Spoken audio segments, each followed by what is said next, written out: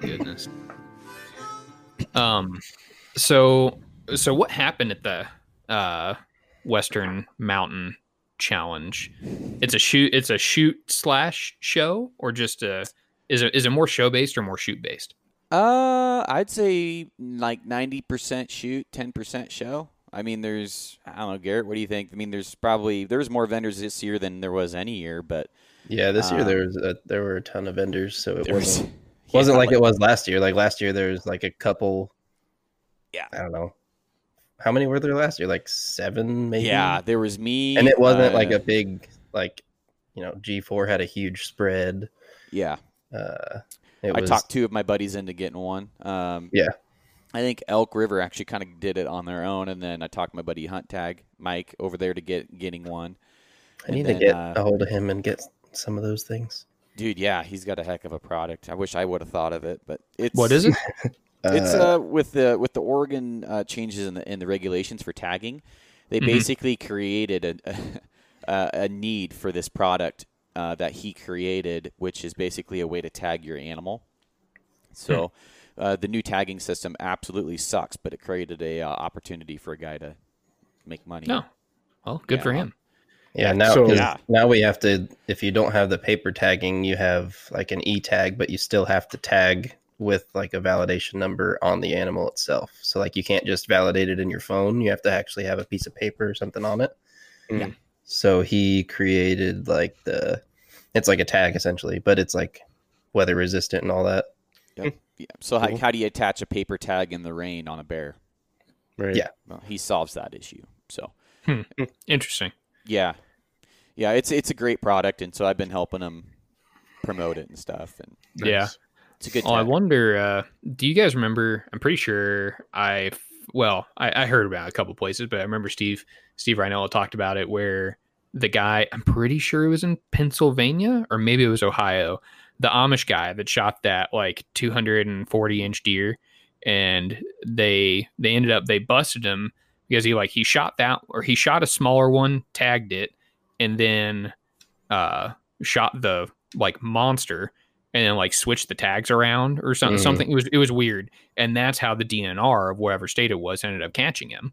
And so and they find him like an exorbitant amount of money. Trophy whitetail, you get fined so many dollars. Oh yeah, you're from Ohio. That's right. It was either Pennsylvania or Ohio. The fact that it was an Amish guy makes me think it was Pennsylvania. But there's a lot of Amish in Ohio too. You got to watch those Amish people. Yeah. There's also a lot of Amish in Minnesota for some reason. Yeah. So, but anyway, long story short, I wonder if these like DNR agencies for the states are kind of seeing like, oh, we can, if we trip people up on, or if we catch people tagging them wrong, then we can fine people and drive up fine costs or fine revenue, I should say. So yeah, I think this one was just wasn't thought through very well. Yeah, and even the OSP agents are like, this is going to be an effing nightmare. So, I don't know. I mean, it is what it is. I'm still going to go hunting. I'm going to abide by whatever rules they make, however dumb and stupid they are. I'm just going to do what I do and go out and go hunt. So I found it interesting when people were like, well, this is going to allow poachers to poach easier. I'm like, well, not really, because they're just going to do it anyways, because they already were.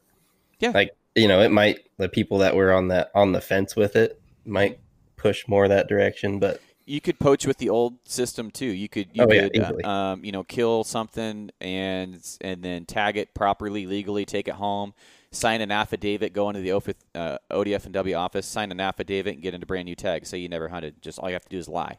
Yeah. So if people are, I don't buy that. People I'm with Garrett. If you're going to poach, you're going to poach. Yeah. And, it's a certain type of person. You would the method of how you have to tag. I don't think it's really going to sway a person one way or another. It might make it easier. Either wouldn't tag it at all, or you would just not do it anyways. Yeah, I mean, I shot a dink, but I see this bigger thing over here. So that happened to me last year. Yeah, I shot the buck I thought I was after, and I completely ignored because I was after a certain buck, and so. I I shot it, and then I walk up to it, and there was clearly a bigger buck with them, but I wanted that one. And so it's like I walked up to him like, this isn't even the buck. And shit, that one's walking like 15 feet behind the truck now. Like I could just shoot it right there. It's like, yeah, it was what it was. It was a cool deer, but it wasn't, I was waiting. That happened. That happened to a good buddy of mine who owns so his dad is the he's in charge of 2 very large Boy Scout camps here in the Midwest. And one of the scout camps they live right next to, and they are the only like family that has the ability to hunt it. And so it's this like huge reserve with like tons and tons of food. And my friend, I won't say his name so people don't start tracking him down. But he is, I would venture to guess he's killed at least 10 whitetails. He's been hunting for, I would guess, about 10, probably 15 years. He's probably killed 10 whitetails over 150 inches. And I mean, I would venture to say probably at least 6 or 7 of those have been over 170 inches. And like 2 or 3 years ago, he said he had his biggest deer so far, I think is like almost 200. It was like 198. And he said he saw the biggest deer of his life, like so big it was making him like shake, like freak out shaking, and pulled the gun up. He hunts out of a blind. He's got this like huge, like it's a PRS rifle, like what we were talking about before, in 6.5 Creedmoor. Takes a chip shot at like 120 yards at this deer. Sees it fall over. Gets his stuff, walks up to it, and it's the wrong deer. And he was like, "Oh my god!" And he was like, "You always like." There was that girl that she was like the first person to have a tattoo in Miss USA or whatever. The same thing happened to her on like some elk hunting show. Like I think she was supposed to shoot a bull or I don't know, something happened, but she shot the wrong animal. And it was like, I remember like afterwards thinking, you always laugh when it happens to somebody else, but then when the moment comes down to it, I guess it's not that hard to do. So I kind of felt bad for him, but I don't feel that bad because he always kills deer over. I think this year he shot a dinker of like 165 inches. Oh, jeez. So poor guy. Yeah. But anyway, we're doing our first collaboration episode. I don't know. I don't think it's your first collaboration episode, is it? No, I've done a few now. Oh, well, okay. You're my first, Garrett. We'll pop that collaboration cherry. We're hanging out tonight with Garrett Weaver from On Point Podcast with Garrett Weaver. Is your YouTube channel also called On Point? No. Okay. I use my logo and stuff from On Point, but it's just Garrett Weaver. Gotcha. That's before all that stuff was even a thought. So yeah. Branding, what's that? Yeah, right. Yeah, pretty much. Well, we're excited to hang out with Garrett tonight. The other Garrett, man, this is going to get bad. I can already tell. We're excited to hang out with Garrett tonight. He's been doing this podcast thing for it was about a year now. He said right? May 7th. I downloaded my first episode, so it's just over a month or a year and a month. So gotcha. Yeah. So we're both kind of newbies in the podcast arena, and Garrett Fairchild, one of our hosts, kind of turned us on to Garrett's. Man, see, this is not going to be good. On Point, you just say On Point. Should we just do Weaver and Fairchild? Weaver is fine. That is totally cool. All right. Fairchild turned us on to Weaver's podcast, and we've been listening to a couple of them the last couple of weeks as they've been coming out, and like the guy, I think we stand for a lot of the same thing. We wanted to hang out and do an episode together. So thanks for joining us. I'm glad to have you on. Yeah, thanks for having me, guys. Appreciate it. Yeah. So I think both of our podcasts and your YouTube channel specifically, I want you to talk about that. Both of our podcasts and your YouTube channel revolve around kind of, helping people and educating people and offering insight with hands-on experience with certain pieces of gear that they may otherwise not get the chance to go out and touch and feel. What has been your experience and your feedback in being able to provide that help to people that need it? It's really, really empowering and rewarding, honestly. I mean, like everybody says, when you give a gift, you get a lot more back, like endorphins, and your brain does a whole bunch of sorts of things when you give a gift. And you know, it's been harder than I expected coming out with a bunch of videos. You know, we have over 100 videos now. A lot of those are podcast videos. But I'm probably around 80 to 90 how-to videos probably, or just archery videos. And so that's in like a 3.5 year span. So man, that's a lot of time. It's a lot of work. 80. Yeah. What the hell do you talk about in your 90th, something video? So, I mean, it's so, I basically, it's really rewarding to answer your question. And I didn't know that people were so hungry for information, and there's a lot of reasons why I started mine, but a lot of them weren't good reasons. I just wanted to show how far I could shoot a bow originally. So it was just a selfish, douchish standpoint, like I bought the Halon and I was shooting it lights out, and it's just like, I'm going to get noticed by shooting it 200 yards. And yeah. So, and then guys are like, well, how are you doing that? And I'm like, I don't know. Like, let me think about it and I'll get back to you, And so I started like getting gear lifts together, my arrow setup, everything, and kind of just snowballed into what it is today. Yeah.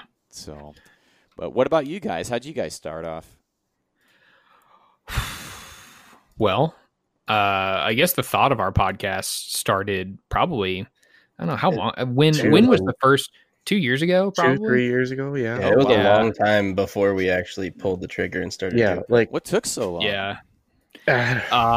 Everyone thinking someone else was going to do it. Well, yeah, I'm not that too. I'm not going to name names. Someone else did try and do one, and it didn't do very well. It was awful. It's better to just not say. Yeah, we're gonna keep that one to ourselves. But it was actually well, if you want to talk about douchey intentions, I guess our intentions were not the best either. When we very first started, I said, I want to absolutely crush this podcast in like the first month. I literally went and followed them on all their social media, and I was like, here are their numbers. I want to beat all of their numbers in 30 days. And then we did.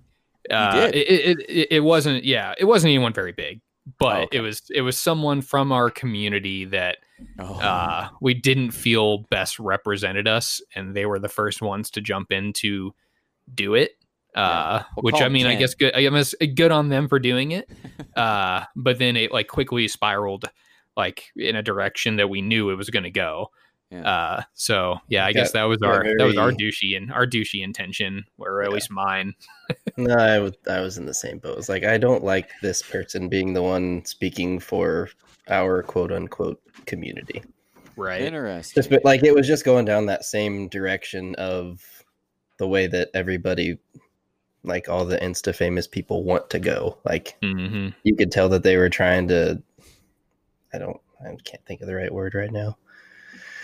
Pander, I guess, to the mainstream. Yeah, I think pander's a good word. Community, and that's not like, we're more of like the alternative community. I think both of our podcasts are, because we try to not be biased as far as like, don't have sponsors, don't want sponsors, want to be able to say whatever the hell we want.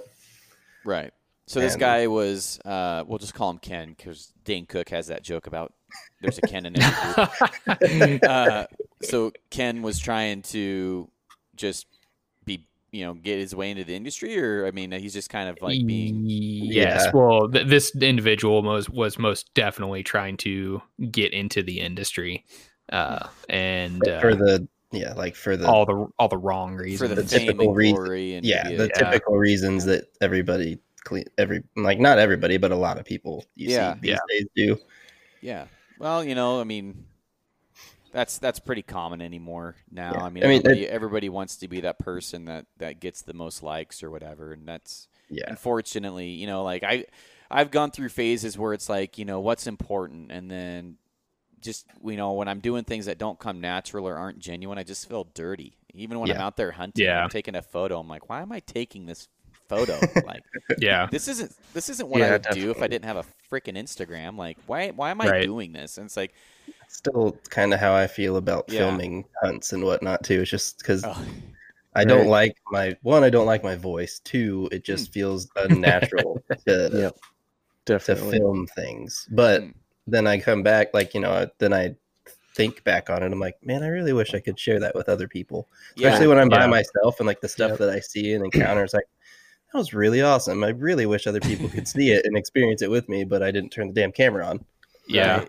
Well, my turkey hunting film this year, I had a couple of them. That was really fun. That was legitimately fun filming, and one of them was self-filmed, and then the other one I had my best friend and my one of my other really good friends, and I'm like, I just want people to see how we are. Like, I just want people to actually like understand how big of a dork I am and how like much fun we have. Yeah, like, you know, like we're always dicking off. Yeah, and it's funny, like, I don't turkey hunt. Like, this is the first year I've ever actually tried to kill a turkey. Did you like it? It was fun. Hell yes, you liked it. It was fun. I'll be doing it more. Turkey hunting is fun. I don't care what you say. Yeah. Fairchild and Blaine, turkey hunting is a good time. I told you it is a good time. Because I'm not good at it. That's why it pisses me off. Exactly. Same here. I suck at it, but in Roseburg, you can suck and still kill something with it when it comes to turkey hunting. So if I'd spent a weekend doing it out at my buddy's place, I could kill a damn turkey. But I'd rather spend that weekend doing something else, like chasing bears. Yeah, I was gonna say bear hunting. Okay, well that's a little different, I guess. Man, coming from Missouri, we're like a top 3 turkey state in the country, and and my farm specifically, I'm saying all this, and I had the worst turkey hunting year ever. But my farm is just like a gold mine. Like, I mean, we've taken so many big birds off our property, and I grew up and just growing up, I completely fell in love with turkey hunting, and you know, it's the poor man's elk. You know, we get to finally have a little interaction with the animal that we're hunting, because we don't really get that with whitetail. It's a good time. So don't hate on me for hunting my baby dinosaur elk, Garrett. If that's all that I had to hunt now, I would. But turkey season's the same time as elk, or not elk season. Fall turkey is, but turkey season's the same time as bear season. So the fact that I had a bear tag, I'm gonna go chase bears. Kind of a no-brainer. I'm in the middle. I'm in the same boat, but one evening I didn't have enough time to go kill a bear and then take care of it the next day. So I was like, I can go kill a turkey, you know, like I can do that.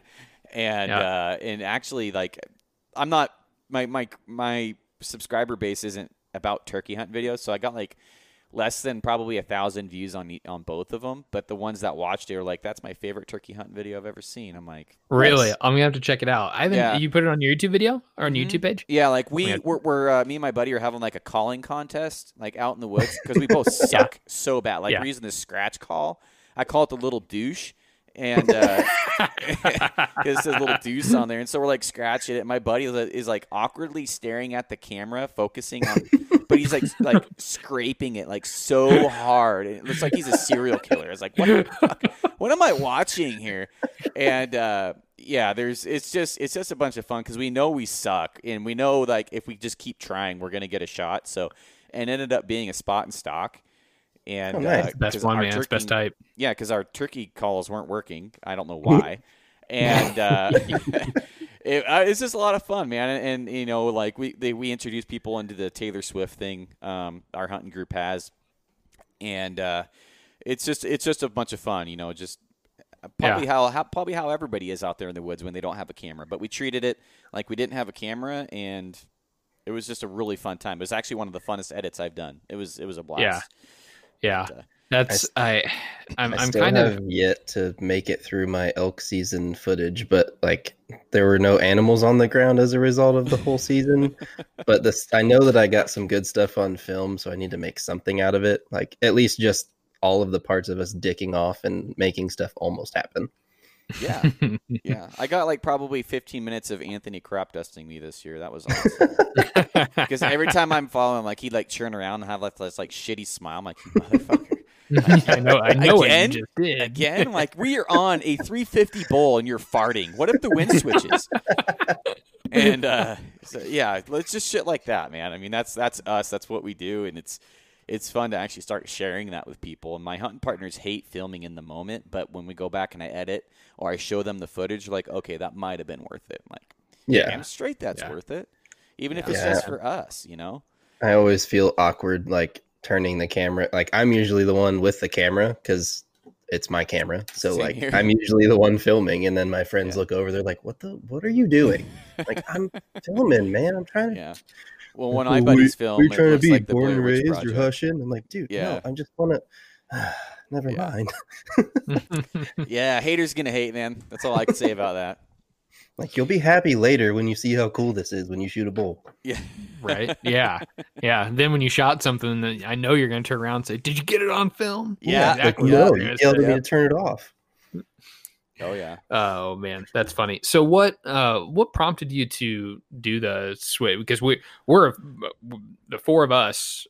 Rob's not here tonight, but the four of us are just a bunch of nobodies, and apparently that's a problem to some people. But we're just a bunch of nobodies, and you know, we didn't have any type of social media platform at all before this. So what made you decide to?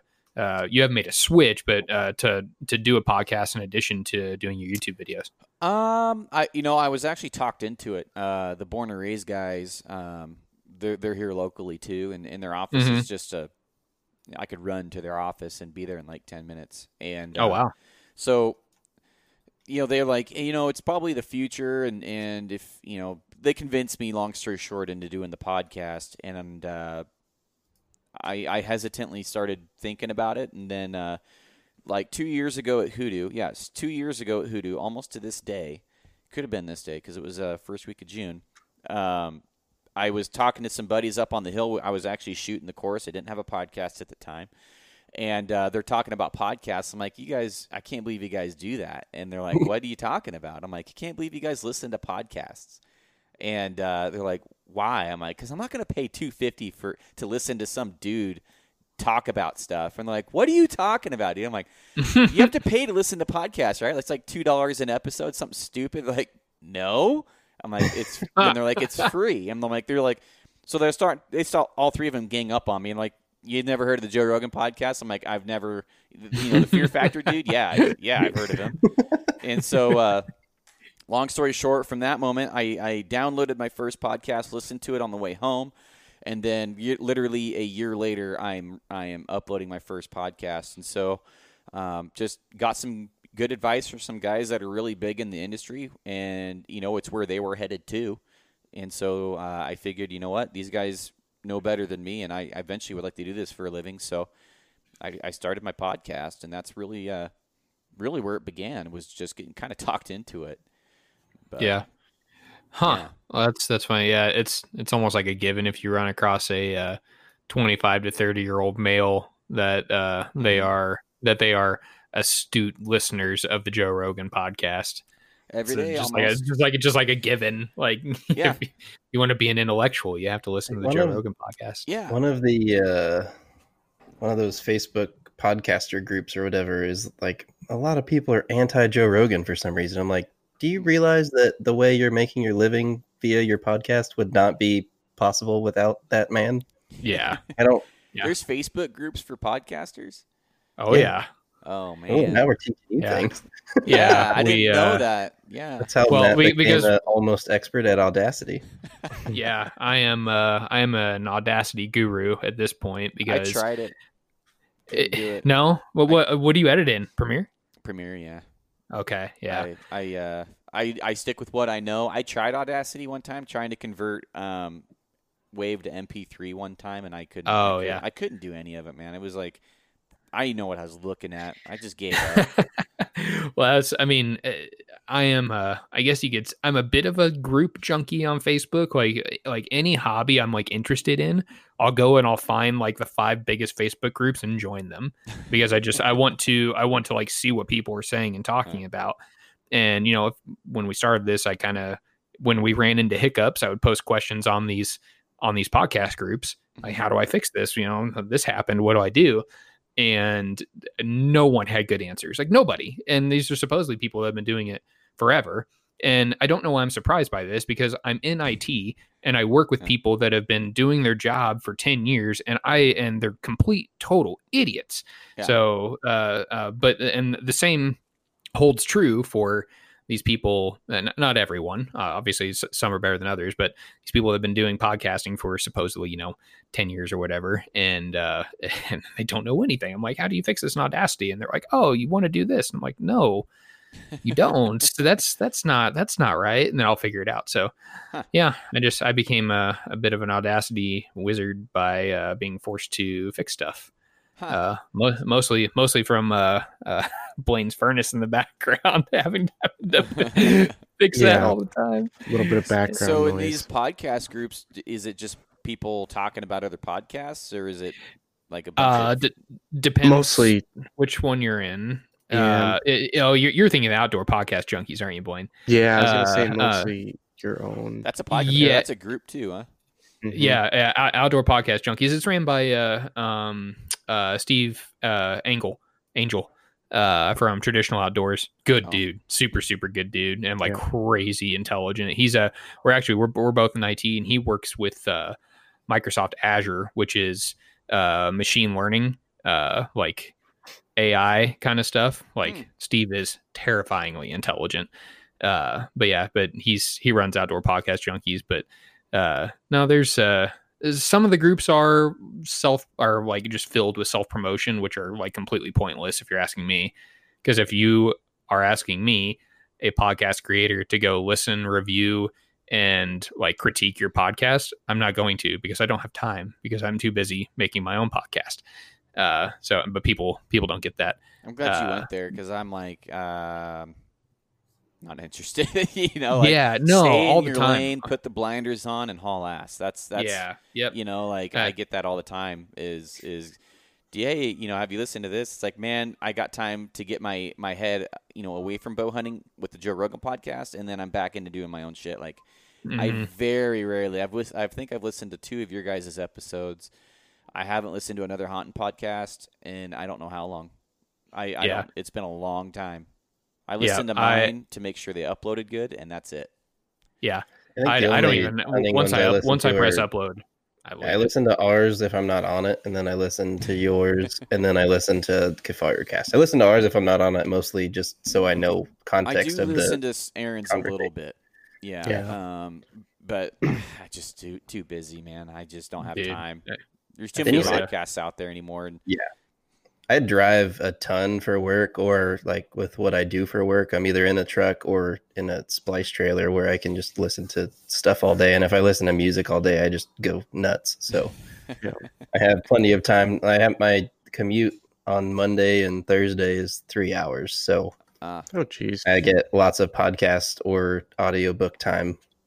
Yeah, audiobooks would be cool. Yeah, I need to do more audiobooks. Yeah, I found the same thing with the YouTube group channels. I got invited to one time, and it was just subscribe to me. I was a part of that group, I think, for probably 10 minutes. I'm like, see ya. I'm like, why am I gonna? No, like, shit's stupid. Just stay in your lane and create content. That's every time people are like, subscribe and critique my thing. I'm like, what? Who is your audience? Oh, well, these people. And why aren't you talking to them? Like that, like. There has to be Facebook groups that are connected to these. Yeah. And like, I'll just like look it up, and it's like, here's a group with 200,000 people in it. Go join that and talk to people in there. Blows my mind. A lot of the questions are just like, how do I get more listeners? It's like, well, have good content. I don't know what to tell you. Just make good stuff and people will listen to it. Yeah. There's things that I would suggest. Listen to Gary Vee, listen to Nick Nimmin, Brian G. Johnson, there's a lot of guys out there with YouTube channels that you can apply to your content on podcasts. Yeah. And so I listen when I'm not listening to podcasts. I'm learning on YouTube what I need to do to better my platforms. So especially on YouTube, I'm about that close to not uploading my podcast on YouTube anymore, just because I think it's hurting my video numbers. My video numbers are not performing near as good as they were about a year ago. Interesting. I think it's because like the subscribers see that you uploaded just the podcast and you're like, well, that's not what I want to see. Well, I'm not losing subscribers. I'm losing views. Well, right. But like, like they see that it's a podcast and they open it up. They're like, well, that's not what I joined this channel for. When I, a while ago, like when I would upload, it was like 1,000 views like that. Like people got the notifications, they go on there and watch it. Now it's like a couple hundred and my retention is horrible. I'm making less money. So I'm trying not to, or I might just create a separate YouTube account that I don't really care about, and just because I only get like if I get 200 download or 200 views on YouTube for a podcast, that's pretty good. People don't go onto YouTube to listen to podcasts, especially when there's no video. So I think I'm shooting myself on the foot there, and it might be too late. But my views has absolutely gone downhill. So I've been researching if the algorithms are screwing me because of the podcast. Interesting. Yeah, that's fascinating. We just go on sharing sprees once we upload a new episode or whatever. But we've noticed that we get throttled by Facebook. Oh, 100%. Because we don't pay for it. Like we do it all organically, but we'll get what's our highest one? We do about the same. We do about the same amount of shares every week within different groups that allow it, and I mean, I think our biggest reach off one episode, off one post was, I don't know, 50,000.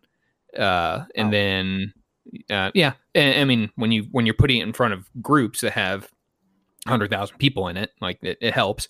But then like we'll do it, like we're doing it the same time, like the same, like every Friday between like 9 to 11 is when I'm doing this. And like we average probably between 25 to 30,000. I think we've got as high as 40, 45, but then times we'll have like 4,000. It's like, that's not true. Like I know Facebook is screwing with this and how it's uploading, or how the algorithm is messing with us. Oh, yeah. Freudian slip there, Missouri meth. One of you guys needs to become a transgender, and then you get all the freaking exposure. All right, Blaine. Start wearing a wig. No takers. Did you know? So we didn't even hesitate. We both nominated you, Blaine. Yeah, like love you. Yeah, well, I love you, buddy. Likely guy for that. So, well, speaking of social media. I want to get your take on sponsorships and pro staff, and what you like, how you feel it's impacting the hunting industry. So there's two sides to this to me, because I want people to be involved in the hunting industry in whatever capacity they want, and if that's a pro staff spot. I know some pro staffers that are absolutely fantastic, and I wish they were being paid. They're so good. The guys that absolutely go out of their way, they're messaging you if you have a question or if you ever need anything. They are the ones that get a hold of you instead of customer service, and they're amazing. They know everything about the bow. They've been shooting it for a long time. One of them's a guy named Manny or Manuel from Idaho for Prime, and he's an amazing guy. I mean, I've never met him. He's gone completely out of his way when I was having issue after issue with my Prime, and that is a pro staffer. That is somebody that is not a professional shooter, although he used to be. He is a promotional shooter. He is promoting the product in a good light, and people get that mixed up, that you're a professional, that you go out and you have done a lot of cool shit with that product. There's the field staff right here, and then you have the pro staff up here. Usually they get a bigger discount. So whatever capacity somebody wants to get into the industry with, I'm totally fine. What I'm not cool with, and again, I don't lose any sleep over those at night, because, again, I'm all about staying in my lane. I don't give a shit what other people are doing. if you're saying, and I know you guys are probably on the same page as this because we talked about this before, if you're holding, and I steal this from Jason Phelps, if you're holding a picture of a bluegill and you're telling me how good of an elk hunter you are and how this is the best broadhead you've ever used, or the best pack, or the best bow, or the best whatever, however, you've never used that product, you've never killed an animal, you've never actually tested it, and all you have is you holding a bluegill, then you're full of shit, and you're losing my respect and plus everybody else on YouTube or in the industry, period. And then also you're delegitimizing that brand that may be the coolest freaking brand out there. So, it's a double-edged sword. These companies need to vet their pro staffers, and then also at the same time, these pro staffers need to be honest with themselves and say, hey, you know what? Maybe I'm not there yet. Maybe I need to kill some shit. Maybe I need to put 100 pounds in this pack. If it's August or actually let's say right now, if it's June 5th. I'm not hunting until September, but I want to be on the Exo Pro staff. Go put 50 pounds in that freaking pack. Go buy one, first of all. Put 50 pounds in your pack. Hike with it on, every night after you get off work, up and down hills. Get some experience with it. Find out where the friction points are, where the weak points are in the pack, and then approach them into being a pro staff, right? Right. It's not rocket science, but yet these guys want to be into the industry in that capacity without earning it, and that's not right. That's not fair to, first of all, the person that you're telling that's the best pack. That's not fair to you because now you look like an idiot, and that's not fair to the manufacturer or the brand that you're repping. So that's my opinion. Again, I don't lose any sleep at this, and I laugh at it, and then I do my thing and I create content. So that's my thing. I'd love to hear what you guys think, but it's like I said, there's great ones out there, and then there's probably the 90% which are full of shit. So, and I would say it's probably the 80-20 rule is probably what it is. But 80-20 applies on just about everything. Yeah, kind of scary. I really like the guys that you can tell right as soon as they start talking, like whether you're in person or just talking on Facebook or whatever, you can tell as soon as they start talking which side of that line they fall on. I think, especially in person, or if somebody, like I experienced it quite a bit just talking to people at Northwest Mountain Challenge, because I just talk to people. Like I met you there, actually met you there. Yeah.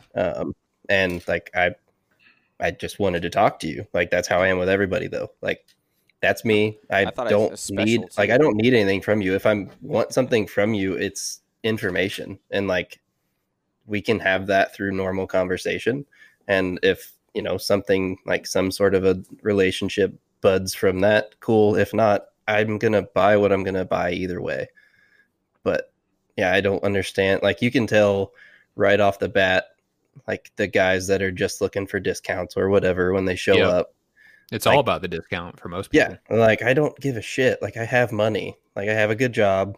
I can buy what I want. I'm not married. I don't have kids. So I don't that I can afford stuff. And I understand if you need that, I don't know. Guys don't need that discount. Maybe, like you said, maybe you're just not there yet. And that's okay. There's nothing wrong with that, but you need to recognize that you're not there yet.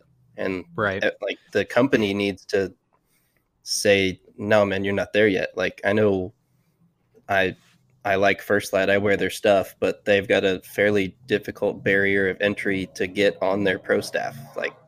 At least as far as I know, there's an application process, and you have to have some sort of a social media platform and all that kind of stuff. And it's not, you can't just be can't just message somebody with, not to put them on blast, but Element Arrows is going through a change. And now I'm seeing a shit ton of dudes pop up and being on their pro staff for, or brand ambassadors is what they're calling them. And I've seen 10 pop up on my feed in the last week. It's okay. Yeah. Why? I mean, that's fine, but why? Have you ever shot them before? Why do you want to why do you want your name associated with that if you've literally never laid hands on those arrows? Right. And I know a lot of the guys whose names are popping up, they haven't, because I know what arrows they shot before. Yeah. Well, I think a good rule of thumb is if you approach a company, and this isn't 100% applicable, but if you approach a company about being on their pro staff versus them approaching you about being on their pro staff, I think that tells a lot about the company and a lot about you. Yeah, if you like- approach them and they're like, yeah, for sure, let's do this. But Yeah, like you said, like all that you've done is you catch bluegill, and you're not approaching a jig company. Like what's happening here? What are you doing?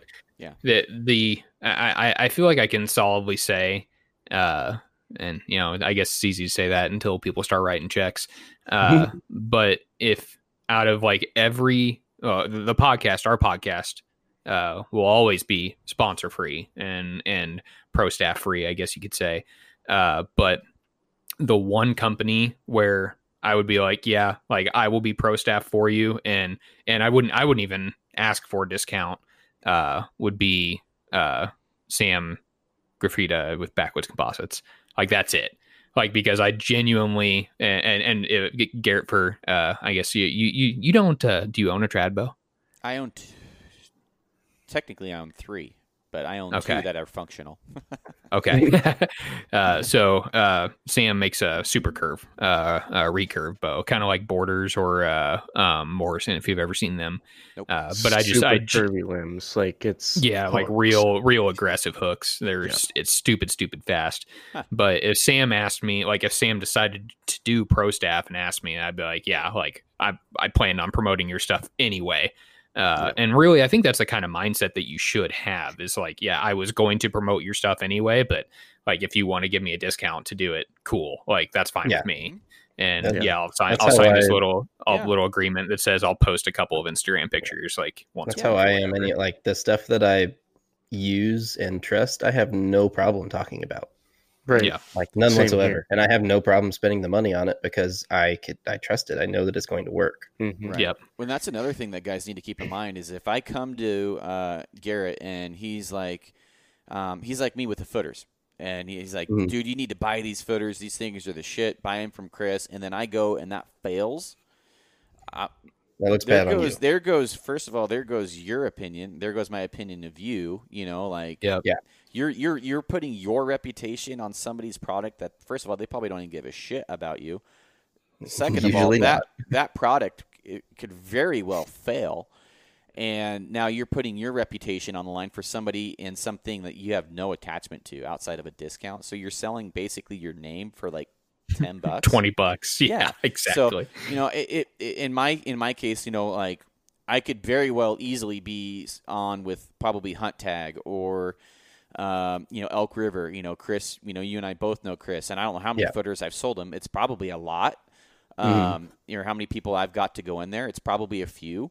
I've never asked to ever be paid because, first of all, he's a buddy of mine. I want to see him succeed, and I'm going to buy that thing no matter what. Now, I have I think he sent me a dozen for free one time. That was it. And then I just bought 2 dozen from him. Bought 2 dozen from him. So, explain more about these things. I don't know what you're talking about. Oh, the footers. So, the best way I can describe them is a sleeve that goes over the end of your arrow, and for like a hidden insert, like a hidden insert for an axis arrow, the hit inserts. Okay. It creates a leverage point where it can break off when it hits something hard. I got an arrow up there. My buddy hit a elk in the shoulder, and it just as soon as it hit the shoulder, it snapped off. So this goes over. It's kind of similar to the Valkyrie idea. Okay. Oh, is this what Dunlap makes? Yeah. Chris Dunlap? Yeah. Oh, Okay. Chris Dunlap. Oh, okay. Yeah. That Chris. Yeah, that Chris. Great guy, and he's one of the only ones. He specializes in the pretty much just footers for axes anymore. Like he makes footers for everything, but like his bread and butter is setting up axis arrows. I guess I didn't know that was Chris. Yeah, he's Elk River Archery. Mm-hmm. Yeah, great product. Did not know great that. Guy.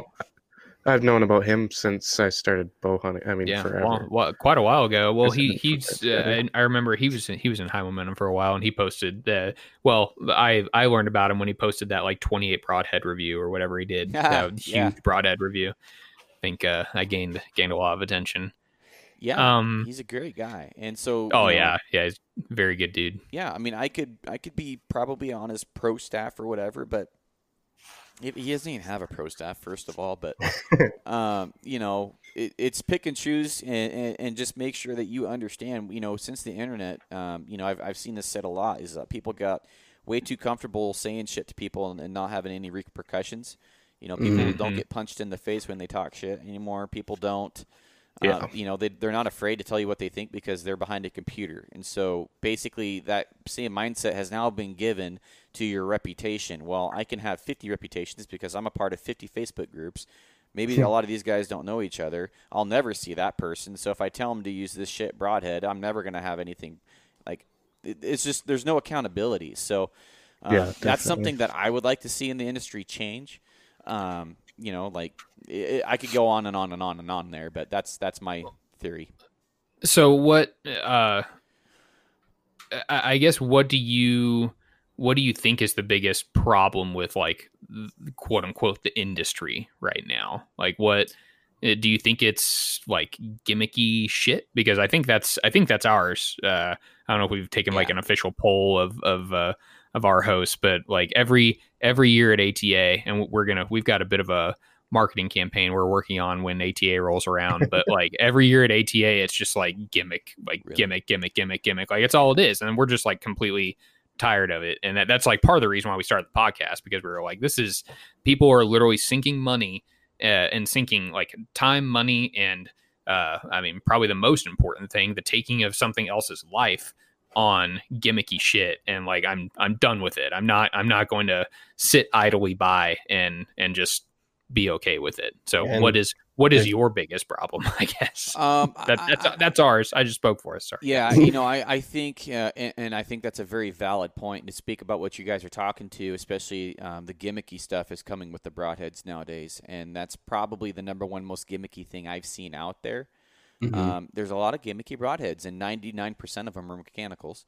Yep. So, do your diligence when you're buying your product, please, and that's why I don't stick with the broadhead. I'll never be sponsored by a broadhead company because I am not loyal to any broadhead. I am loyal to what works, and I'm loyal to figuring out what works. So I say I want to find out what works so you don't have to. That's kind of my philosophy with testing that shit. But my problem with the industry right now is I was talking about this the other night, and who was I talking about this with? It was someone on Facebook, a buddy of mine, I think, and it was a trad bow hunting group that my buddy runs or owns or whatever. Mm-hmm.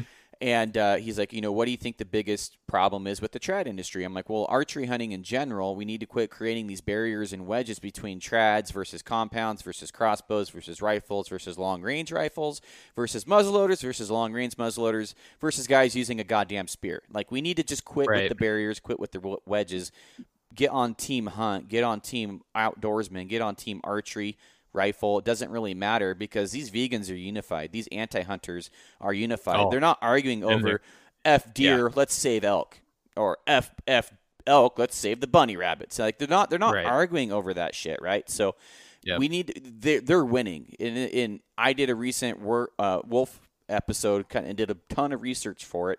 And we're losing 10-1 on the internet to wolves. They have the best PR agents out there. Oh yeah. That's what I was about to bring up too. I was listening to Aaron, the Firecast episode on it earlier, and then his second one with it. Yeah, well, that one and then the one before it. Okay. And like they might not, they're not all, they're not picking species of, screw the deer, let's save bunny rabbits, but they are all saying screw the hunters, save the wolves. Yes, they are. Yep. Yeah. It's one big voice all behind it for sure. A very big voice behind very, very bro science points. Mm-hmm. And if you really look into it, what was that? I don't even think there's any science on that end. It's more like emotion. This Yellowstone saved data collected by other people and emotion. Yeah, the Yellowstone save the rivers bullshit is such propaganda. Oh God, I remember when that came out, and I was like, okay, I'm gonna research this for 5 minutes and prove it wrong, and that's exactly what happened. It was like wolves and wolves, and that is like how are wolves good for the ecosystem? How are wolves good for the river? Like it's all about. That's probably the number one thing you'll see is Yellowstone this, Yellowstone that, and there's nothing to combat that outside of small podcasts like mine. That we're coming out with. I'm spending hours doing the research. I'm finding the research that they've done where they've literally found the points that I would like to make, but they didn't. They nitpicked their own research, and then it's really frustrating. But that's my biggest pet peeve is we are not unified as a hunting community when we should be, and that's my biggest thing. And it's so easy to judge people and to get on a high horse unless you're killing shit with your bare hands, like that dude in Colorado who choked out that cougar. And then which it wasn't there was a big that article cougar. that article that just came out like 2 days ago. That was like, oh, we think well, now we know why these cougars are attacking people. Oh, it was another anti-hunting thing. It was bullshit. Yeah, and then the guy got attacked because it wasn't an adult cougar. I'm like, get out of here. So there's. Have you ever? I'll go grab my 7-pound cat and try holding on to her for more than 10 seconds when she doesn't want to be held. Right. Good luck. Exactly. Now multiply that times 5. And it's a little murder ball that hasn't been eating. Like, good luck. Yeah. Like, good luck. Good. No, I agree. And we are facing an enemy or an opponent that is winning, and I'm tired of it. I'm tired of them winning. I'm tired of them winning the PR battle. I'm tired of seeing all the bashing. Like, I don't give a shit if you shoot a deer 120 yards with your bow. I don't care. Like, if you can do that and that's you and that's your bow hunting, that's your lane, cool, man. Go do it. I don't give a shit. As long as you know you can make that shot and it's a good shot and you think it's an ethical shot, go do it. Or if bow hunting to you is 10 yards using a chiseled point that you made with your own handmade arrow, go do that. But let's get on the same team. It's just frustrating, and that's what it. Sorry, go ahead.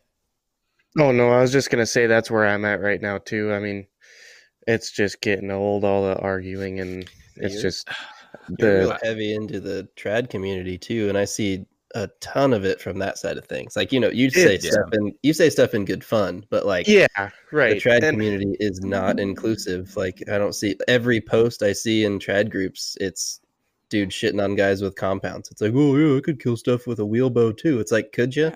Could you kill stuff at 20 yards with a wheelbow? Because if you could, you should be able to do it with a stick. I could kill shit with a trad bow, and I'm going to say that never hunting with it, because I could go kill a turkey in, like, give me 2 days. I could go kill a turkey with a trad bow here in Roseburg. Does that make me a good hunter with a trad bow? No, they're fucking retarded. These turkeys will let you walk up to them. Like, what do you want? What am I proving? What am I proving? I could go kill a fork and horn probably once a week with a trad bow, because they'll stand there and let you shoot them at 20 yards. Like, yeah, give me 3-4 months. Let me practice every day. Shoot probably 50 to 100 arrows a day. I could do it, not a problem. I have the trad bow. Already has a brand new string on there and everything. I could go do that, and I could build an arrow that could get it done. Like, it's work ethic, and I respect the trad guys. It's totally cool, and I'm probably going to get bashed for saying I could get it done with a trad bow, never having to do it. But my buddy did it last year, and he sucks. Like, it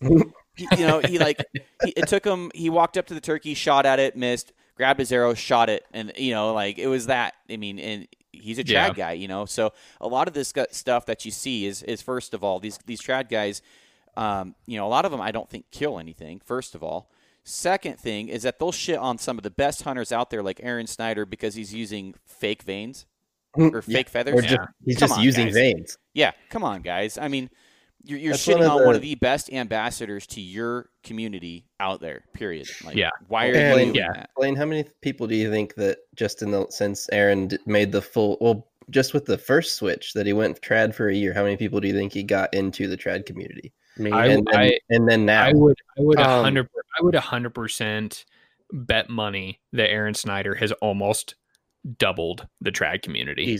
Like, I would not hesitate for a second to plop some money down on that. I would say I personally know, like, among Facebook groups and personally, I know at least 200 people that have switched to trad. He had me thinking about it, and I have no business doing that yet. Right. Yeah. I mean, literally. I catch myself looking at fancy recurves and shit all the time. Like, what am I doing? I bought trad veins, and I don't even shoot the bow that I have. I did the same thing. I got feathers up in my room. Yeah. And when I hear him talk about it, it really resonates, because it's like, it was the difference between a rifle to a bow. And that's like if you love being, and we all do, that's why we bow hunt. We love being in the presence and close and just seeing what these animals do, how they react, and just just watching them feed and hearing the funny sounds they make, when they don't know you're there, and elk fart and they do all this other stuff. They're noisy creatures. And he's like, if you love that, you would love trad hunting, because that puts you even closer to the animal. You have to be that much more intimate with the animal to where you can it takes it to a whole different level. Exactly. And that is what gets me excited about trad bow hunting. So yeah. 2 years ago, I would have never dreamed I'd be shooting a stick bow. Now I have 9 of them right behind me, and I'm hooked. So I mean, I would like to point out, like 2 weeks ago, we said that you had like 10 bows, and you're like, no, I've only got like 4 or 5. Yeah. Now you're back up to 10. Yeah, I don't. I've kind of lost count. I don't know, between risers and limbs and poor thing. Yeah, I don't know. I've got one that's a family heirloom. There's 7 right behind me, so yeah, I don't even know what it is. It's a family heirloom that my uncle gave me a couple months ago. I might work up an arrow for that. I think it's like 50 or 55 pounds. I don't know, but yeah, it'd be pretty cool to kill something that's been in my family for, I don't know, 50, 60 years. So. Yeah. That's pretty neat. As far as like the trad community goes, there's a lot of great guys, but there's a lot of guys that just shit on everything. It's like anything. There are a one bad apple can ruin the whole barrel, right? Yeah, it's not a full reflection on the trad community, but no. But I will say, that one bad apple. I mean, we do shoot ourselves in the foot, definitely, or we have. Ever since this stuff, like, I'm glad that Aaron started just trolling the groups, because with all of the buzz about the trad veins, and people are all pissed off. They're like, "Oh, you don't need this. There's waterproofing spray and powder for feathers." And Aaron's like, "Oh yeah, that's super." Like the Native Americans used in their aerosol can. Yeah. Right. No, but I don't know. It's one of those things where, I mean, you wish people would just shut up sometimes. I'm gonna take a second to gripe about the and man, if you had told me 2 or 3 years ago that just like internet troll Matt would now be diplomat Matt, I'd be like, you're insane. But the whole, like, I saw, well, Garrett, I think I saw you comment on it. Somebody posted, like, there was it wasn't PETA, but somebody posted, like, some anti-hunting group was like, oh, save the wolves or whatever. So they posted the link, and I'm pretty sure this is in like a bigger, like, either Colorado, Western, or elk hunting page. I can't remember what it was, but like, he was like, go to this link and like post pictures of you with your dead animals. Oh yeah. And I was like, man, like, I more than anyone appreciate a good troll. Like, I really do. But like, this is a front where, like, I feel like we need to be more dignified than the other side, and we are 100% losing that battle. So to kind of circle right back around to your, like, what is the what's the biggest issue with the industry on top of gimmicky shit? I feel like we don't represent ourselves well. Representing poorly is a really big thing. And I did, like, I even joined in on the whole, like, PETA Facebook filter. Like, I have a picture of that too. I joined in on that, and now I look back, I'm like, maybe I shouldn't have. But I feel like if people did a better job of actually being willing to sit down and discuss with people, and I follow because I enjoy absorbing news from both sides of the aisle. I follow a couple of left-leaning news website pages, stuff like that. And anytime, like, some type of animal is killed in Africa that's even, like, somewhat controversial, they're always like the first people to post it. And people go on there like, oh my God, trophy hunting, and they freak out. And every time I make a point to go on there and respond and say something along the lines of, like, hey, like, I am a person that supports this style of hunting. I'm making this comment to reach out to people here if you want to have an actual conversation about the African hunting model and why it works. And more often than not, I get people that they will at least engage, and people that respond to that type of comment typically aren't people that are like flying off the cuff. They're like, oh, I actually want to have a conversation with this person. And I don't know how many minds I've changed, maybe a couple, but that's more than what we had at the beginning. And I think hunters do a poor job of representing themselves and the community, especially when hunting numbers are dwindling. And I mean, when all of us are about the same age, like when our fathers and grandfathers die, like it's going to be tough because our generation isn't having kids nearly at the rate that the baby boomers had kids at, and Generation X had kids at. And everybody is like living in already or moving to big cities, so they don't have that part of the culture is gone pretty much, because it started with like dads moving to the city to find better jobs or whatever, and then they just stopped hunting because they didn't have a place to hunt anymore, or else they didn't think they did. And now like their kids don't get to hunt or fish or anything, like they don't get to go outdoors, so kids are playing video games, all sorts of shit, and that part is gone. So when we decide to try to troll PETA or whatever, it just blows up in our face because it makes us look like assholes. It's like, oh wow, look at all these dead animals. But there's no context. We live up to their expectations when we do that.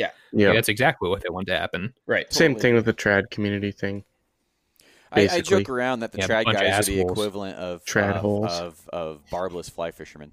Like they're you get the elitists on both sides, and it's just like, we got to get rid of that, guys. We got to get rid of that. Is that stroking dicks? Is that what that is? That's what that is. Stroking two dicks. Yeah, they're just jerking each other off on both. It's just a big thing of tug of war, man. It's just, I should applaud you for taking that grassroots effort. I reached out to a friend that we were decent friends in high school, and she moved up to Portland and became a feminist, and was talking shit about Africa. Hunting in Africa, and I just got back. You went there? Yeah, I just got back when this conversation happened. I said, hey, I'd love to talk to you about this, because if she was like, why, and just starts hammering on, I'm like, if you legit want to know why, I'd love to talk to you about this. And then it went extremely downhill very fast from there, because she went off the rails about me being an elitist male. You're like, no, you're a white male, Garrett. Obviously, you're wrong. So I'm like, I don't know what happened to you between high school, but you used to be cool. Like, you used to be, let's party, let's hang out, let's do this, let's do that. And then somewhere she got a big chip on her shoulder, and that's what. I feel bad for these people, because living life with a big chip on your shoulder like that must really suck, and it takes so much energy. I mean, it's like having this thing in this cage that you have to guard constantly, and it just takes all your energy to guard it, and you don't have time for other shit. It's like, why are you spending all this time on that? And to be honest with you guys, after listening to the Joe Rogan podcast, a lot of them are bots. Like, so the ones that are engaging you honestly and authentically are not the bots, but a lot of those things on there are designed to get you to engage. Mm-hmm. And to echo another thing here that you guys are talking about, I did a podcast about wolves in Oregon probably a couple months ago, and we went off the rails a few times there. I had to edit about 15 to 20 F-bombs out of there, and there's probably about 100 in the episode. You must have listened to it. Maybe. Yeah, my taxidermist, he's awesome. But so he was the guest on that one. He's on the wolf panel. But, these guys, and what we said is these guys that say shoot, shovel, shut up, gut shot every one of them, dead wolf's a good wolf. It's not helping the cause at all. That is not helping the cause. And I'll just throw that out there. You sound like a freaking idiot. Like, you sound like a dumbass. I just don't say that out loud.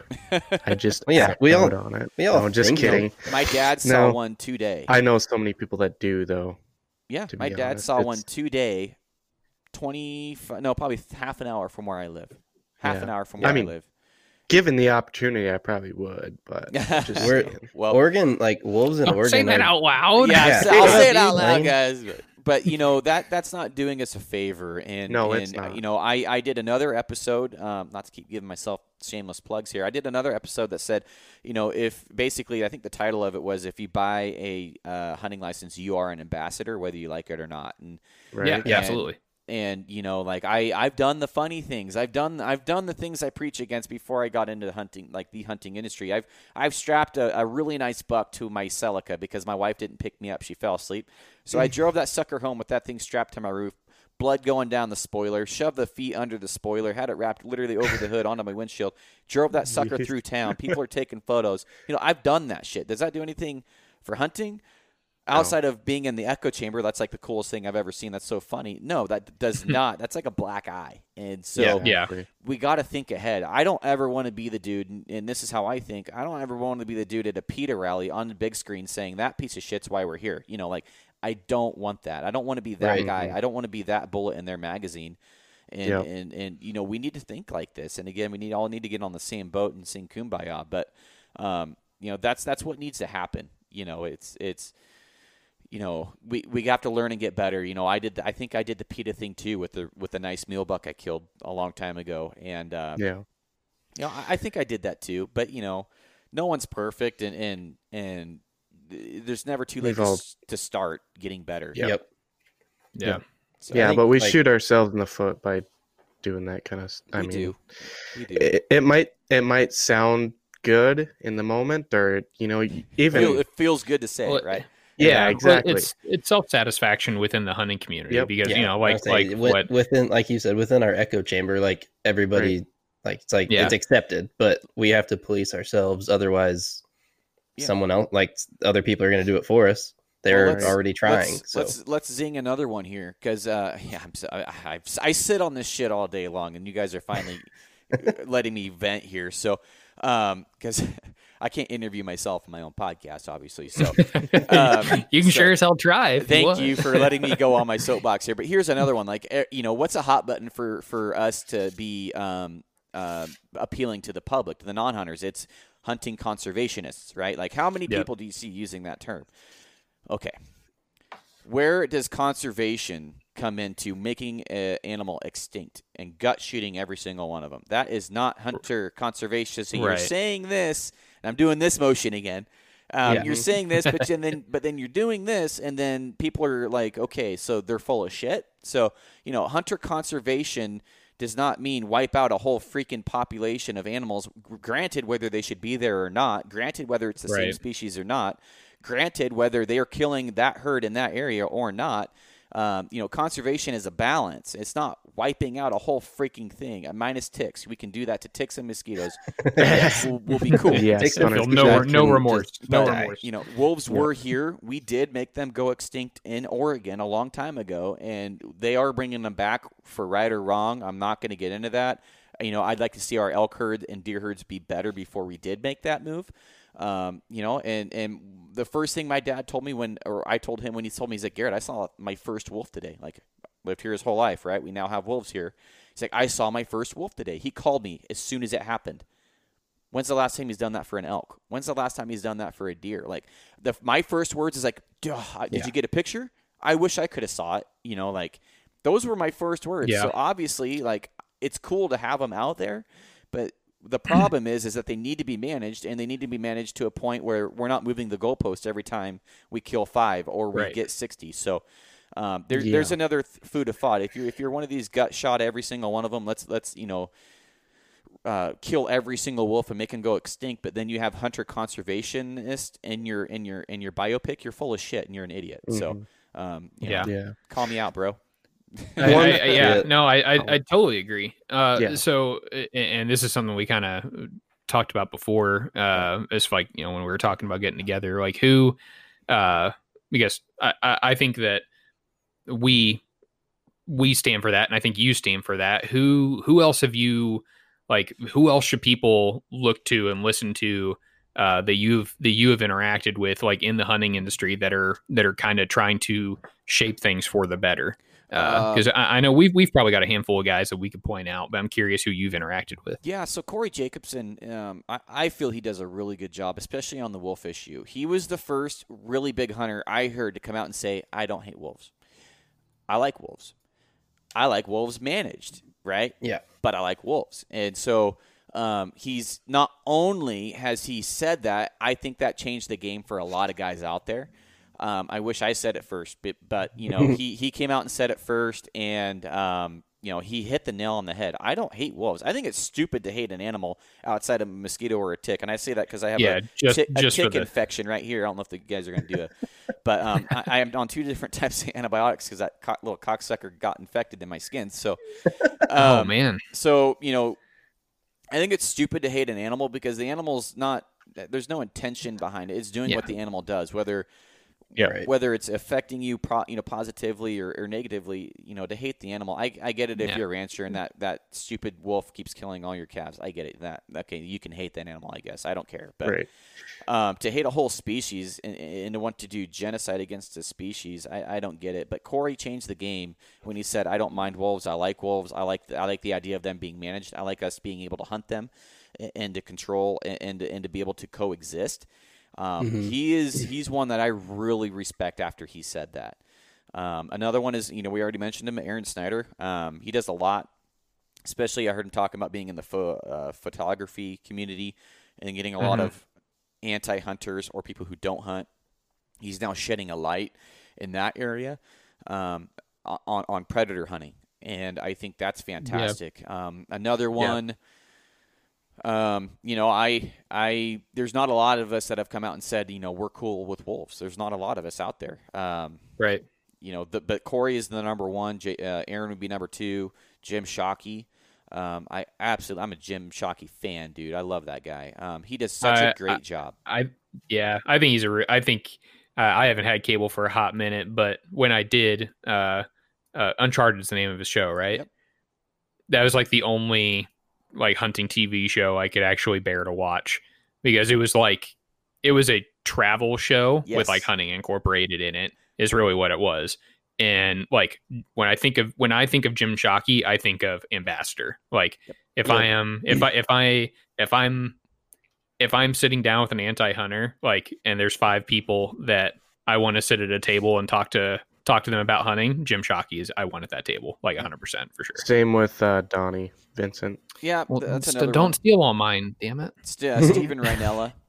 Rhinella. Donnie and Steve for sure. I mean, I'd be curious to hear what others you guys can come up with, but those 4 right there are huge. Probably the biggest. Definitely. Yeah, Donnie is probably one of my biggest ones, and I know that there's some guys that don't like how. I guess really they just don't like how well spoken he is. It's kind of odd. They think that he's trying to oversell some stuff, I guess. I don't know. I think he I mean, I get if you don't like his production style, I guess, but man, I feel the wolf though, he can't help that he is incredibly smart in the ways that he is. That's just that's the person he is. Yeah, I will say when he was on the Joe Rogan podcast, did you guys listen to that one? Yeah, I did. I felt like he didn't convey, and I say this with the utmost respect, the other side of the wolf. Yeah, he focused on, yes, they are amazing creatures, but left out the fact that they're ruthless killing machines. That's all that that's not all that they are, and it's not their fault. But it's just the way they are. You can't just ignore that. Yeah. Right. Yeah. My experience with wolves. That was a huge opportunity for somebody that is on that speaks to both sides or tries to speak to both sides. That was an opportunity to be listen, right. Yes, wolves are awesome, but also they will rip your face off. Yeah. And they need to be managed. Here in Minnesota, we have a wolf population that's getting out of hand. Our moose population used to be pretty high. I can't tell you numbers off the top of my head, but 10-15 years ago we used to have a very high moose population, and now there's basically none. I don't know how many numbers. Same thing. Same thing's going on in Montana too. Yep. They have, when I say they, I mean the antis and the people in our capitals, whatever, that crap. They've brought hunting, tags. They've allowed tags, and then they've shut it down. Season's down mid-season. It's been on and off for quite a while, but I've never really understood that. I know there's somewhere every day you have to call in and see if one got tagged or not, and then that could just end your hunt. If 10 of these animals, and then you call. I know rams are that way, and that's a little different to me, I guess. Because like I understand like they like were on the brink of extinction. That's how the grizzly thing was too. Yeah. For the new one, like when they were going to have the new tags, it was, what was it? One female could be shot, or up to it was up to 26 grizzlies in total, but only one female. Right. And if that one sow was shot, like everybody's hunts are over, and everybody was cool with it. They're like, okay, fine, we'll take the risk. Yeah. Yep. Right. How'd you like to be the douche that shoots that first bear and it's a sow? Right. Oh God. I was like, I was second in line, you dick. Yeah. Yeah.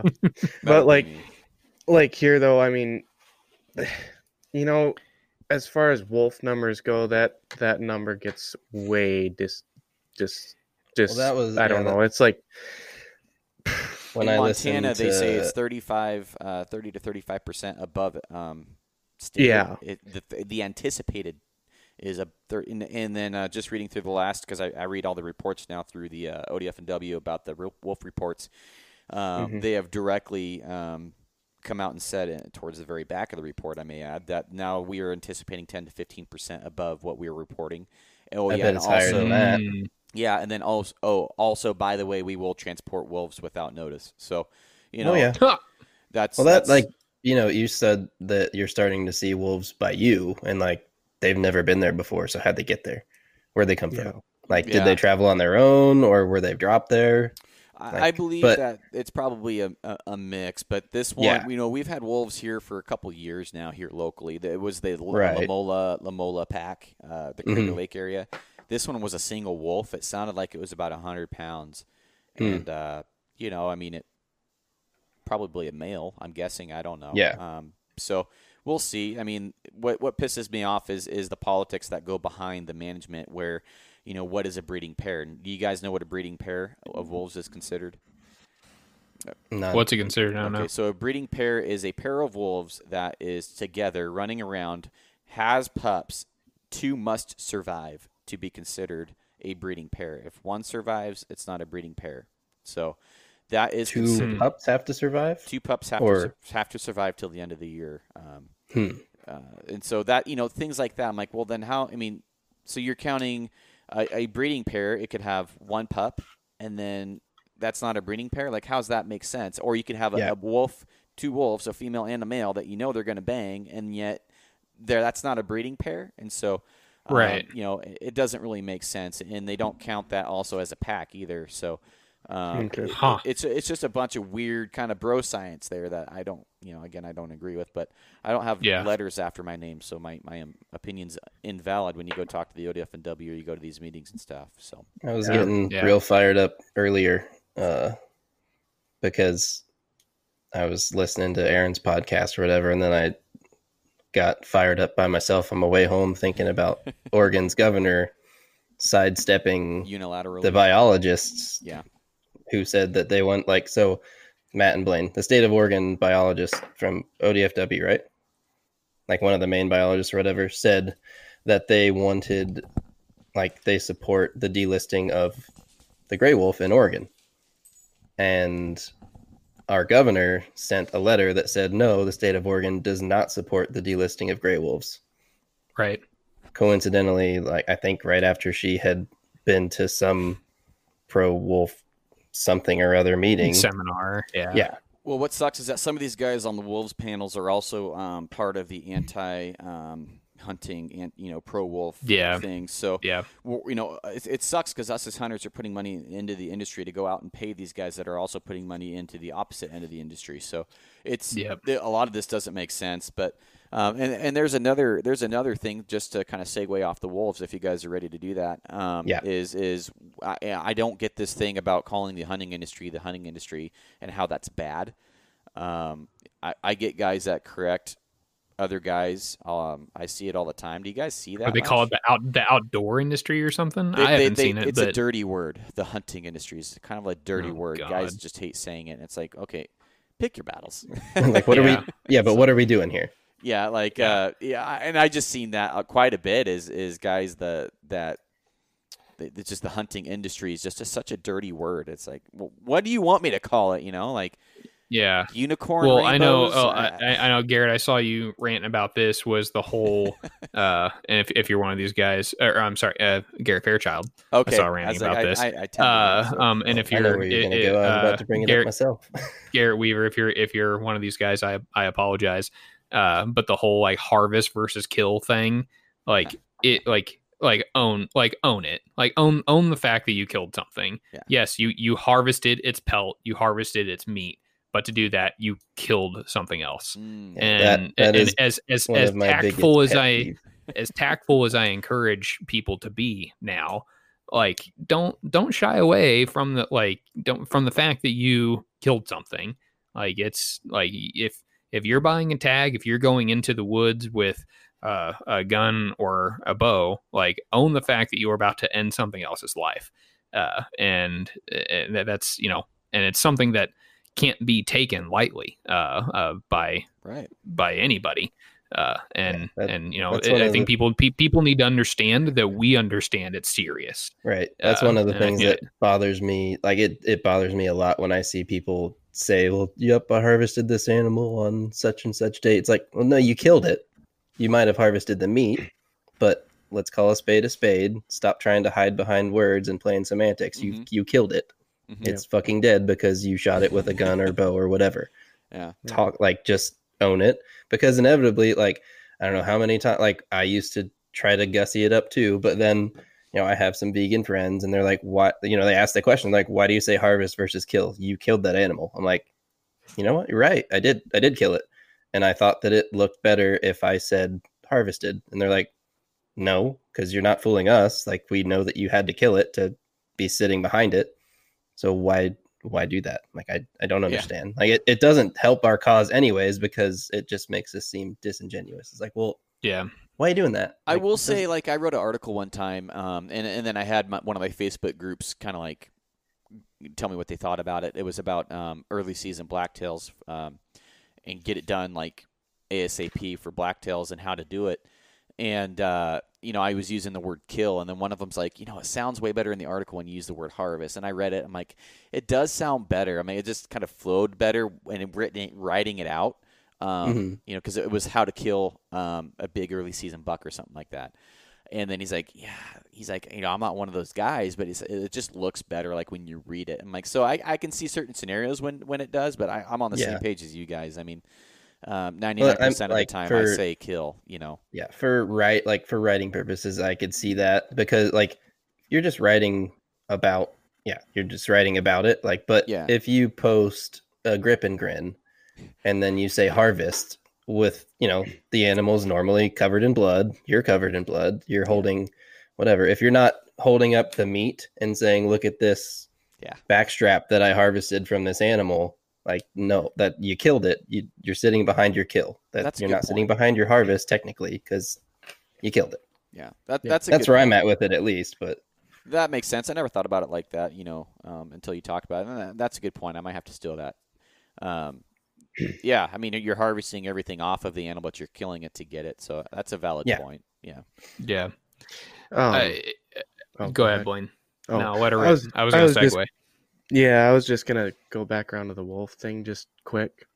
I was gonna say, go for it. I don't know anything about the wolf debate. I don't know a ton either myself, but just from so right here, I just pulled this up from Minnesota anyway. So this is from 2018, but an estimated 2,655 wolves in Minnesota, and 465 wolf packs from 2017 to that was a 2017 to 2018 estimate. Well, I can tell you for a fact that there's way more than that, because he's probably just to save him from maybe having people bash him or find out where he lives or who knows what. But a family member is a government trapper, and I know I wouldn't say who I am either. No. If that's how.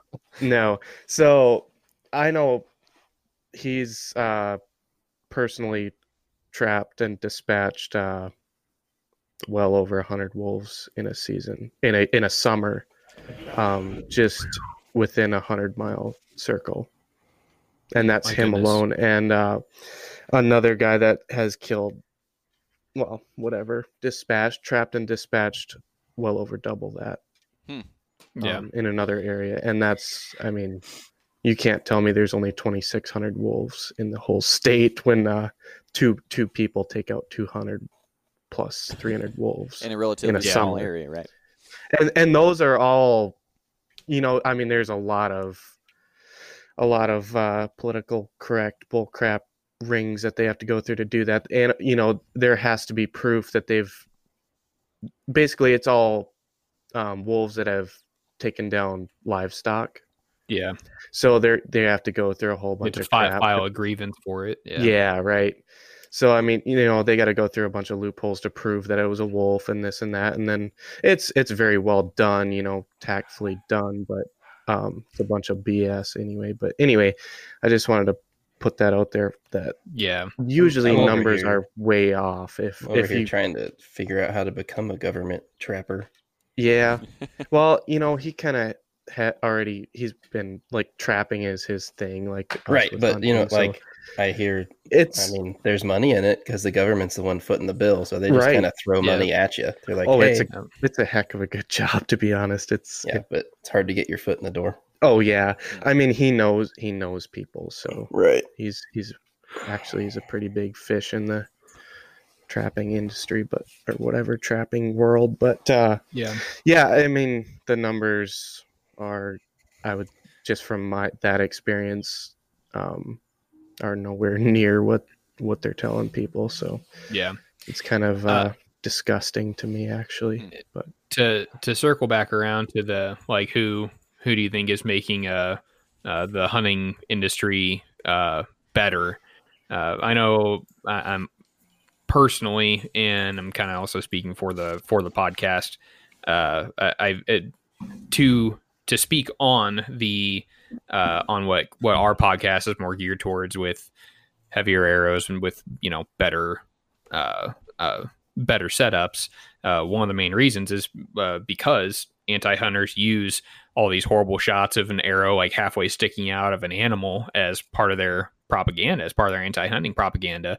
And so I personally think that guys like Brent Hahn over at Valkyrie, Jason Wojciechowicz over at Toughhead, another Garrett and Garrett Schlief over at Grizzly Stick. I think these guys that are pushing the like better arrow movement are also people, in my personal opinion, and probably in the opinion of our hosts, that are pushing the archery industry to be better.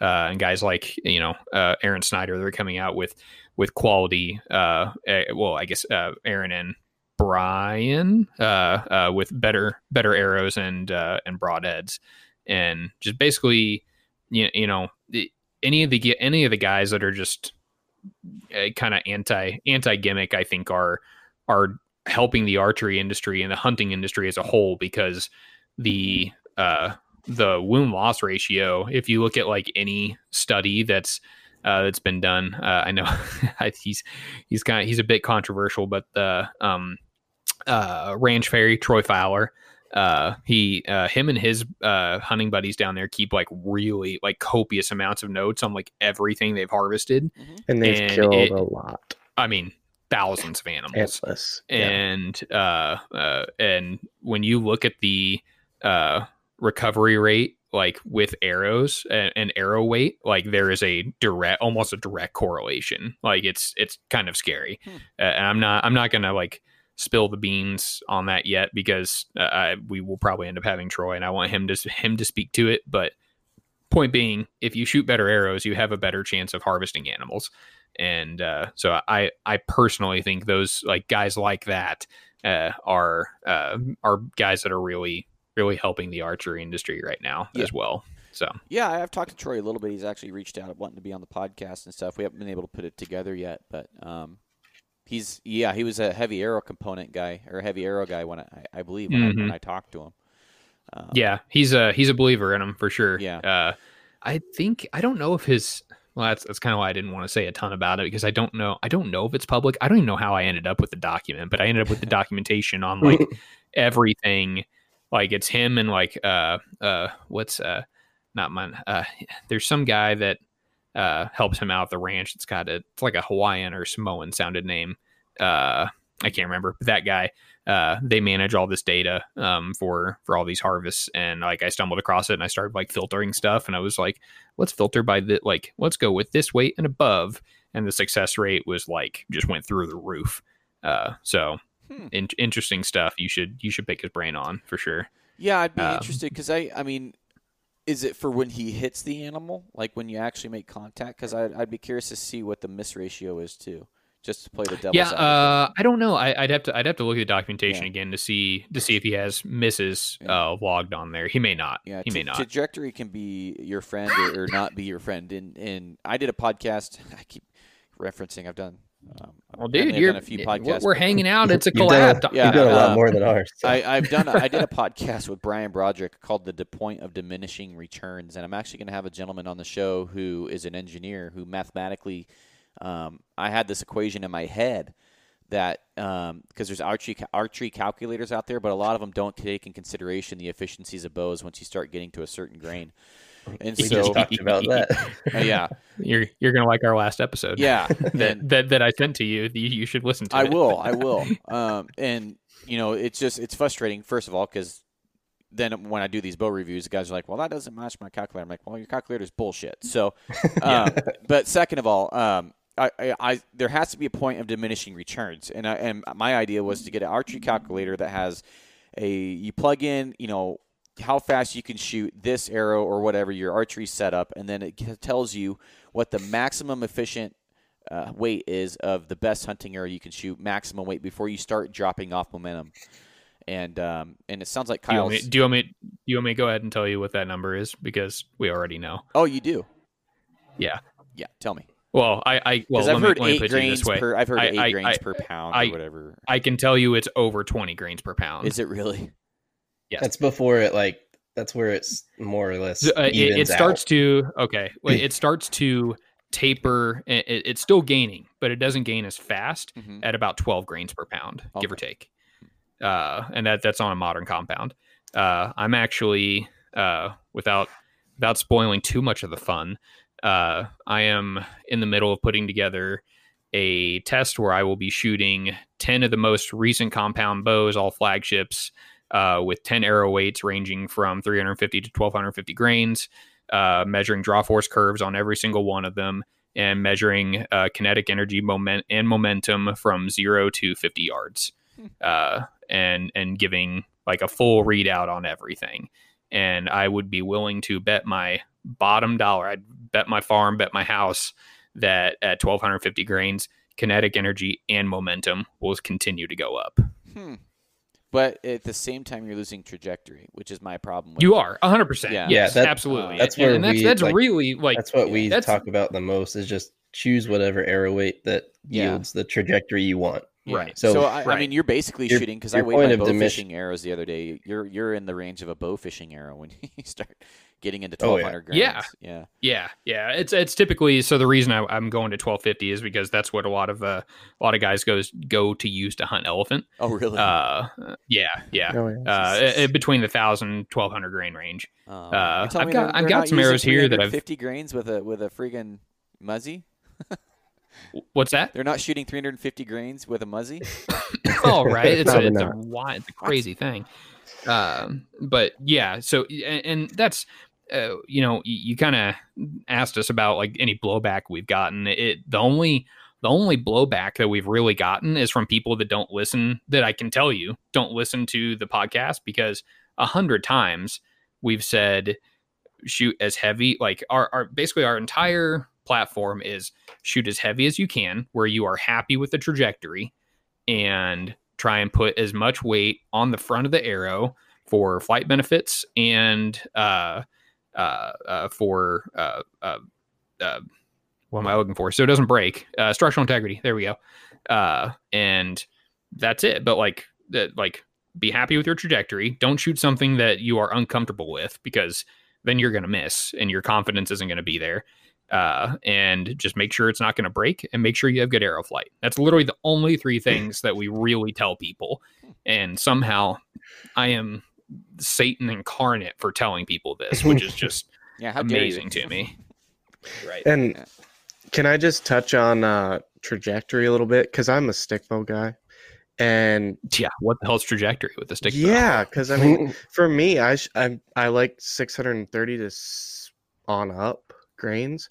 Like I've yesterday or whenever it was, I was shooting a 725 grain arrow and out of a 50-pound longbow, which technically longbows aren't quite as fast or efficient as recurves, in general.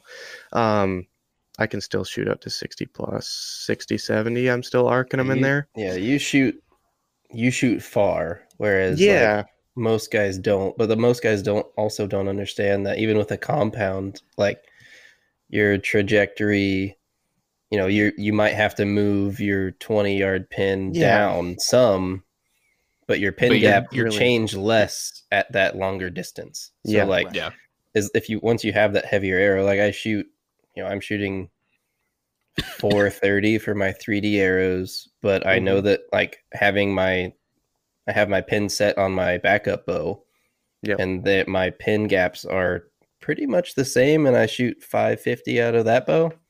So like it's not like, yes, I have to have a lower 20, but my pin gaps are still pretty close. Yeah, and I bumped up 120 grains. You're literally, I mean, it's funny with archery because people that rifle hunters, it's a given that you're going to have understand this. Recite if you're going to go from say you're shooting an .6 classic round, right? The Swiss Army knife of rifles. The Swiss Army knife of rifles, right? So say you're an average Midwestern hunter shooting a 150 grain bullet, right? For deer. Yep. Right? That's pretty common, whatever. And you want to take that same rifle and you're going to go up to Alaska, say, and you want to use that jack of all trades rifle for moose. You're probably going to shoot a 180 to 220 grain bullet, right? It's just probably what you're going to be shooting. Yeah, probably so. You're obviously going to be sighting in your rifle for that, right? You're not going to leave it where it's at with your 150 I probably would. grain load. I mean, maybe you would, but in general, you gain a little dope. Gotta understand what the load's doing. Like, I don't know. But I mean, not drugs, kids, not drugs. Data on previous engagement. Dope. But I mean, it's pretty much common sense, to you're just gonna have to recite in, but it's not like people think, If we have learned anything about the archery industry since we have started this podcast and tried to grow it, it's that common sense isn't as common as you think it is. Right. Well, common sense. Here's I do safety for a living, and common sense. I talk about that all the time with my companies, and I'm not sure where I picked this up from, but I probably stole it from somebody. And, common sense is a unique perspective based on one's experiences. So if they don't have those experiences, they don't have that perspective, and that's how we lose common sense. So it's just guys not going out there and gaining the experience they need to gain that common sense. So I think that's why common sense isn't so common anymore. And, like I take it like if I was going to go be an astronaut, and I'd probably do some pretty non-common sense things. I'm like, dude, you undid the pressure release valve, you freaking idiot. I'm like, I didn't know what that is, dude. Like, it's common sense. I'm like, screw you, so that's how I view common sense. But yeah, no, I agree. Like if you hunt for a little while or you get a little bit of experience, these things become common sense. And I think that's why people bash on you guys for saying that, is because they don't have the experience. You're getting bashed by guys that have probably killed that bluegill we're talking about. So exactly. But there's always two sides to another story. You got the Tim Gillinghams of the world who shoot super light, super fast. Or you have and they're successful doing it. Successful as hell. I have a buddy down here that's killed, I think, 13 rosies in a row now. Every year he's killed the rosies, and he shoots super light, super fast with a hinge. And I'm like, dude, you and I could not be farther on the other ends of the spectrum. I'm like, I need to get you on the show just to hear that other perspective.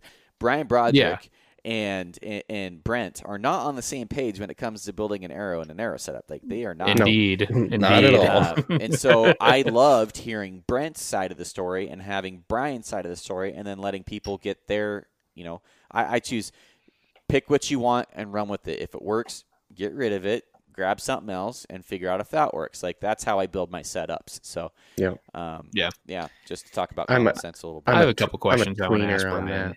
Huh?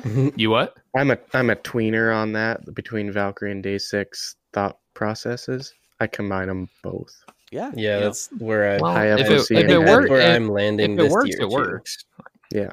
So, we talk about structural integrity all the time, and then Brent I love Brent. I love his product. However, he advocates for the light GPI shaft, and that's what that part scares me, because I talked to him about it is unlikely to break in the front half, but unlikely is not impossible. It's just improbable.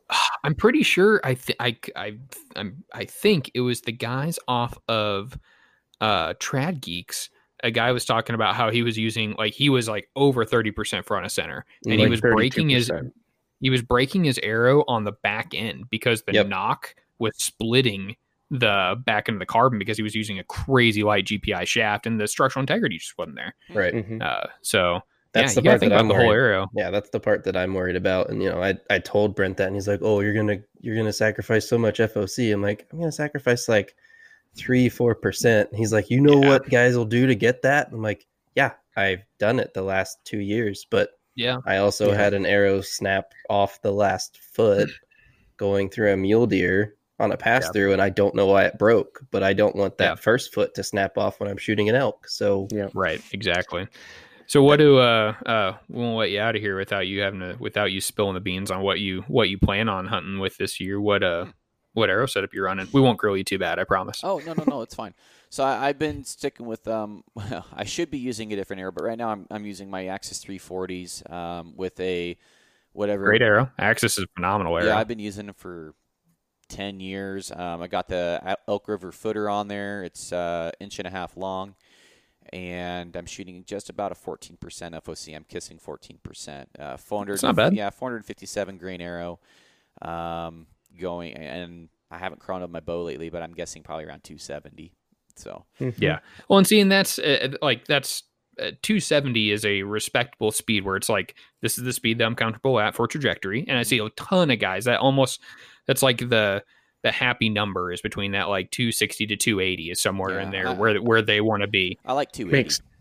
Makes tuning a lot easier too. Yeah. In my for sure. Yes, it does. And man, when you from my experience, and this is when I started delving into heavier front of center arrows, and didn't have the proper arrows to do it. The slower the arrow is, the weaker of a spine you can get away with. Because your 340 might be a shade weak, but because you weren't shooting 300 to 320 feet per second, you can get away with shooting a decent fixed blade on there because you aren't getting a ton of dynamic, a really weak dynamic reaction on it. So Are you sticking with? Sorry, go ahead. Are you sticking with fixed blades this year?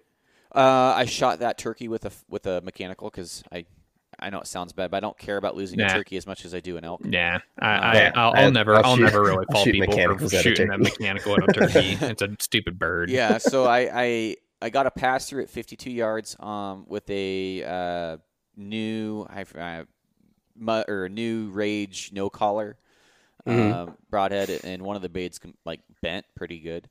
I think the ferrule might have slightly bent too, but yeah, one of the blades bent. I'm like, okay, that's really impressive. So, was it from the turkey, or did it hit something afterwards? I think it was from the turkey. Did it hit a rock or something? Yeah, I was asked that. I think it was from the turkey because it was in this really tall grass, and there wasn't any big rocks around. It was just this nice tall field, wooded field. It was hay inside the trees, and I didn't see any rocks. It was I think it bent on the turkey, to be honest with you. I think I sent it right in the top of the hips, and then it clipped the breastplate, and I think it bent on the breastplate. Yeah, it's a thick bone, man. It's a really thick bone on the breast of a turkey. An elk's thicker, I won't be using it on big game. I plan on shooting the Day 6 arrow or the Day 6 broadheads. I plan on shooting the and the Annihilators. I plan on shooting the Muzzy Hybrid arrows or the broadheads. I might try the Sever, and if I go to Texas, I'll try the Sever broadheads. Exodus, I'll be trying Exodus. And yeah, I'll be trying all sorts of different things. That's that's why I really want to go to Texas this year, is to kill a bunch of hogs and a big whitetail, but mainly is to get experience with more heads. Yeah. So I did play around with the Hunter GT Pros, and I put weight tubes in those. I put weight tubes in the Beemans. I put weight tubes in the Defender Elites, which are a pretty cool arrow, by the way. Cheap. Defender Elite? Yeah. I haven't even heard of it. Yeah. Check them out. If you're into straightness, which I'm not really into straightness, but if you're into straightness, they're .001, and a dozen of them was like $69 on sale. Not bad. It's a Beeman. Okay. Yeah, and they're a pretty damn good arrow. I'll be honest with you. For the money. Man, they are cheap. They're on sale for like $7 each. Yeah. So I was pretty impressed when I built them up. I put weight tubes inside those so I could get the weight forward where I wanted without having to. I was testing a bunch of other stuff, but yeah. So I was testing weight tubes as well. So yeah, that's what I'm shooting this year is the 457 grain 14% Easton Axis FOC. With whatever broadhead it is on it that day. Yeah. Did you shoot day 6 last year, or no? I thought you said you shot a super heavy arrow last year, but or were you just testing a heavy arrow? Testing heavy arrows. Gotcha. I shot the day 6. I watched him get shot in the arrow destruction video I did with Bro, and they did pretty good. They were having a few problems with the components breaking in one spot, but I think they fixed that since then. Yeah, they had a round 2 with their components. Yeah, and then my Axis arrow I think won. I don't know if you guys saw that video, but in my opinion, an Axis with a footer is damn near indestructible. Yeah. Good go. Yeah. It was. I completely agree. It survived. It was the only arrow to survive, and it's. Wow. I think I still have it, but yeah, we were shooting into like angled plates, straight on plates, brick cylinders, through plywood, and that thing handled it all. It handled everything. The only thing that I think finally destroyed it was a Muzzy Trocar 3 blade because the back of the blades split it like a banana. Oh, yep. Which is that. But yeah, I mean, the day 6 arrows, I'm a huge fan of them. I tested those, did a YouTube video on them recently, and I didn't do any broadhead tuning or any spine tuning, no knock tuning or nothing. And they shot 5 different types of broadheads without any tuning. All I did was yoke. That's no liar. You're lying. Lying. Well, I will say I did yoke tune my bow previously to make sure that I was giving the arrow a fair start. But so you tuned your bow. I tuned my bow, but I didn't do any tuning to the arrows itself. Well, that's because you tuned your bow with the arrow, so you don't have to do anything else. Yeah. There's conspiracies. There's tons of conspiracies. I actually tuned them with my Axis. Oh wow! Yeah. So you didn't even tune it with that arrow. No, but it was tuned. It was tuned, which, God damn me for tuning my bow. Oh my God! It's a wild notion. Like as long as you have a good dynamic reaction and your bow is tuned, you can shoot multiple broadheads and have the same point of impact. It's absolutely bananas. It's the craziest thing I've ever heard. Yeah, I've done that out to 80 yards just to prove guys wrong. It's just like, dude, shut up with that. No. Like, I even did it without lining the veins up. Yeah. Oh, what? Oh no, God! That was one of the ones I wanted to put on the myth episode for you're doing a myth for episode 1. Oh, yeah. I was gonna do one of those. You guys already did that. That's the one I sent you. Oh, that's the one you sent. I'm definitely gonna have to listen to that episode. I'm driving around for work tomorrow, so I'll knock that one out. We didn't cover them all. I'm pretty sure. We only covered 4. Yeah, see, I was gonna have Chris Dunlap on the show. We were gonna do something like a Mythbusters episode. So you still should. Yeah, I might have to listen to yours and steal some of your ideas or something. Yeah, dude, do it absolutely. What did we do? We did super tuning. Speed calculators, string jump. He did the speed and fixed blade flight. Those were the 4. There is one speed calculator that does have a disclaimer on it, though. So I think they all do. Do they? Yeah, we are. We're building one. Well, Rob's already built one that's like that. I can guarantee. Well, it depends on the cam style of your bow, but literally every person we talk to a lot of people that are like, oh, this is what I'm interested in shooting. Like, what do you think my speed will be? And when I plug it in Rob's calculator and then get confirmation later, I don't. And this is like arrows normally well north of 600 grains. I don't think Rob's calculator has been off by like more than 2 to 3 feet per second. That's impressive. Yeah. Yeah. Is it so accurate on the light side though? What's that? Is it accurate on the light end? Like yes. So what he did, and this is kind of like, this was my spoiler alert for telling you like how I know bows don't lose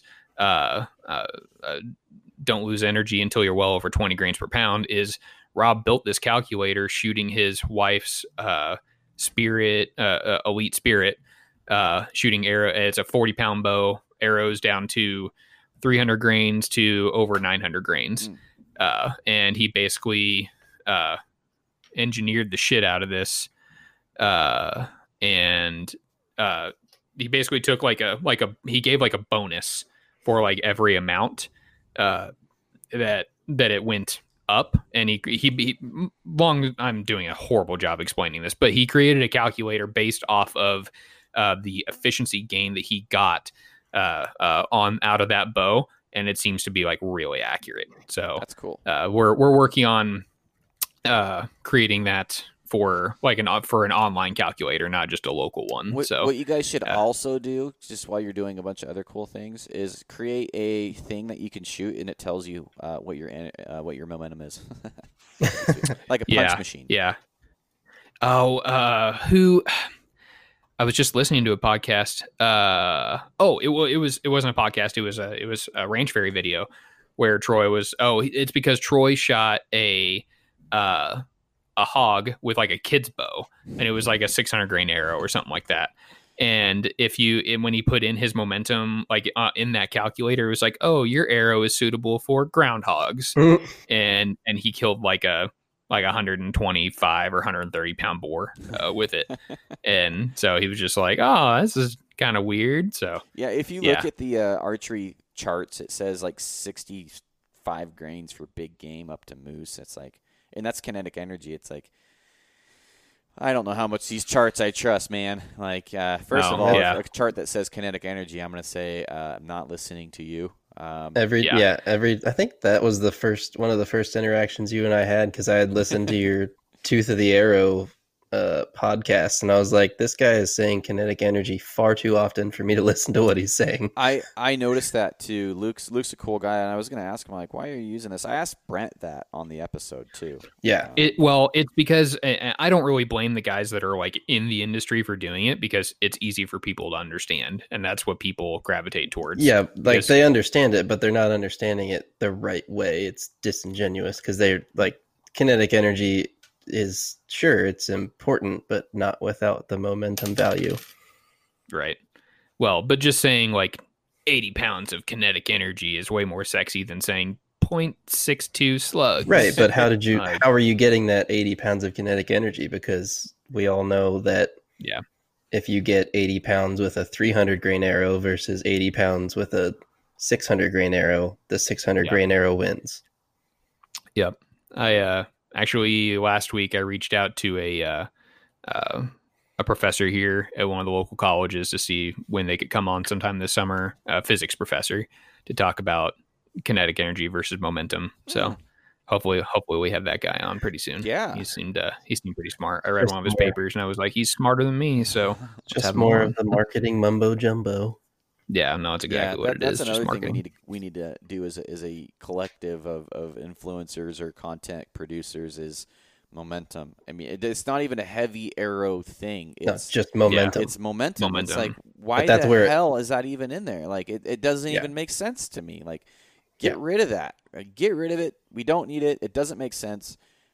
Only thing we should be focused on as archers, it's not even an opinion. It's just, I guess it technically is an opinion, but it doesn't have a place. We might as well talk about, batting averages when we're talking about like it doesn't even make sense. And guys, right? I was talking to Brian. He's like, guys over there where he lives, he call it knockdown energy, right? It's like they're not, so it's just a really gross misunderstanding of what it actually is. I mean, I don't know. I was talking to Brent about that, and we kind of both got on a soapbox. But yeah, so I'm glad you guys are on the same page as that. I think as content producers, that's something that we need to educate people on. Man, actually, that'd make a good YouTube video. I might do that. You should do it. Yeah. Piss a bunch of people. We'll share it on our Facebook page. Yeah, I'll be that guy. I want to make a shirt that says "I'm that guy." Oh man! After we stop recording, I'll tell you some of the shirts that we have thought up for ATA that are gonna stir some shit. I'm sure. I'm really. God, we have to get out there. We have to find somebody to go to ATA and wear our shirts. Anyway, all right. Well, man, we've been rambling for about 2 hours now. Anything else you guys want to cover, chit chat about? I don't know. We good? Well, we kind of touched on it with the Wolves thing, but just in general, who have you interacted with that you think is like-minded, like as far as like the quote unquote industry is concerned, and things like who's going in the right direction? Like, because we want to promote people that are like-minded and are kind of going against the mainstream status quo. Like that's one of our main things that we want to do here. I don't blame you if you haven't hung out with those guys very much, because that's kind of our realm, I guess. As far as companies, Garrett, or more people, like individual, people, like, because Garrett's pretty deep into his podcast journey and YouTube too. So like, who have you encountered that is along the same lines? God, that's a good question. We already mentioned a bunch of the guys that we've already talked about. The Aaron Snyders and the Corey Jacobsons and stuff like that. But Chris Dunlap's one. I'd go for the ones that aren't as known. Chris Dunlap, Royce, my buddy Royce from the Bow Hike, who you didn't get to meet. The guy's funnier than shit, and I wish he did more with his podcast because he could do. I listened to your podcast with him that you just dropped, and that was pretty good. Oh, really? Yeah, that was a fun one where Wes talked about getting butt plugged by a trident. Yeah. So, but yeah, I mean, there's a lot of good guys out there in the industry, and I'm drawing some mind blanks, but yeah, the Corey Miller. Is another great one. He was kind of slid under the radar here those last couple of years, I feel like. Gosh, who else? I would say the born and raised guys, except Cody would probably be my caveat to that, because he's secretly a gear guy. I don't think he likes me saying that, but he knows his way around a bow. He knows his way around an arrow setup, and he's very smart. Like I don't mind the. Like, that's how those guys make their living. Mm-hmm. Like, now it is, like, but before it wasn't. So, like, their heads are in the right place too. Like, they're stewards of hunting. Like, they are going in the right direction. They're not selling themselves. Like, all the brands that they use, they were already using. So I have zero qualms with what they're doing. Yeah. I like what he gets a lot of hate, but I like Cameron Haynes and what he does for the hunting community. He gets a lot of hate from a lot of guys. I don't get that. I mean, some of his bear hunting posts are a little facetious. Where he's the dude runs a lot. He's facing a bear with a knife.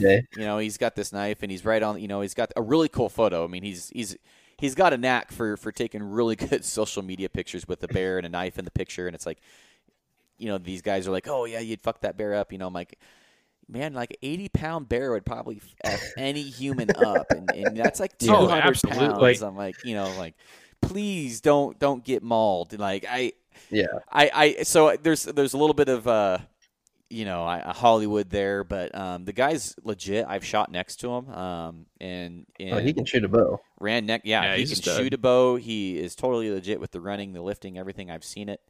He slapped my hand going downhill. He was like 3 miles ahead of me on one of his run things, and he's like, "Keep it up, brother." I'm like, "Yeah, I'm not even like."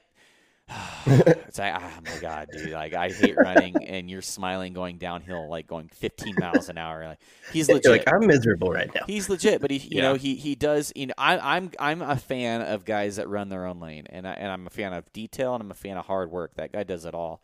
Shoots a heavy arrow. Yep. He's super hard. He's one of the hardest working guys you'll ever meet.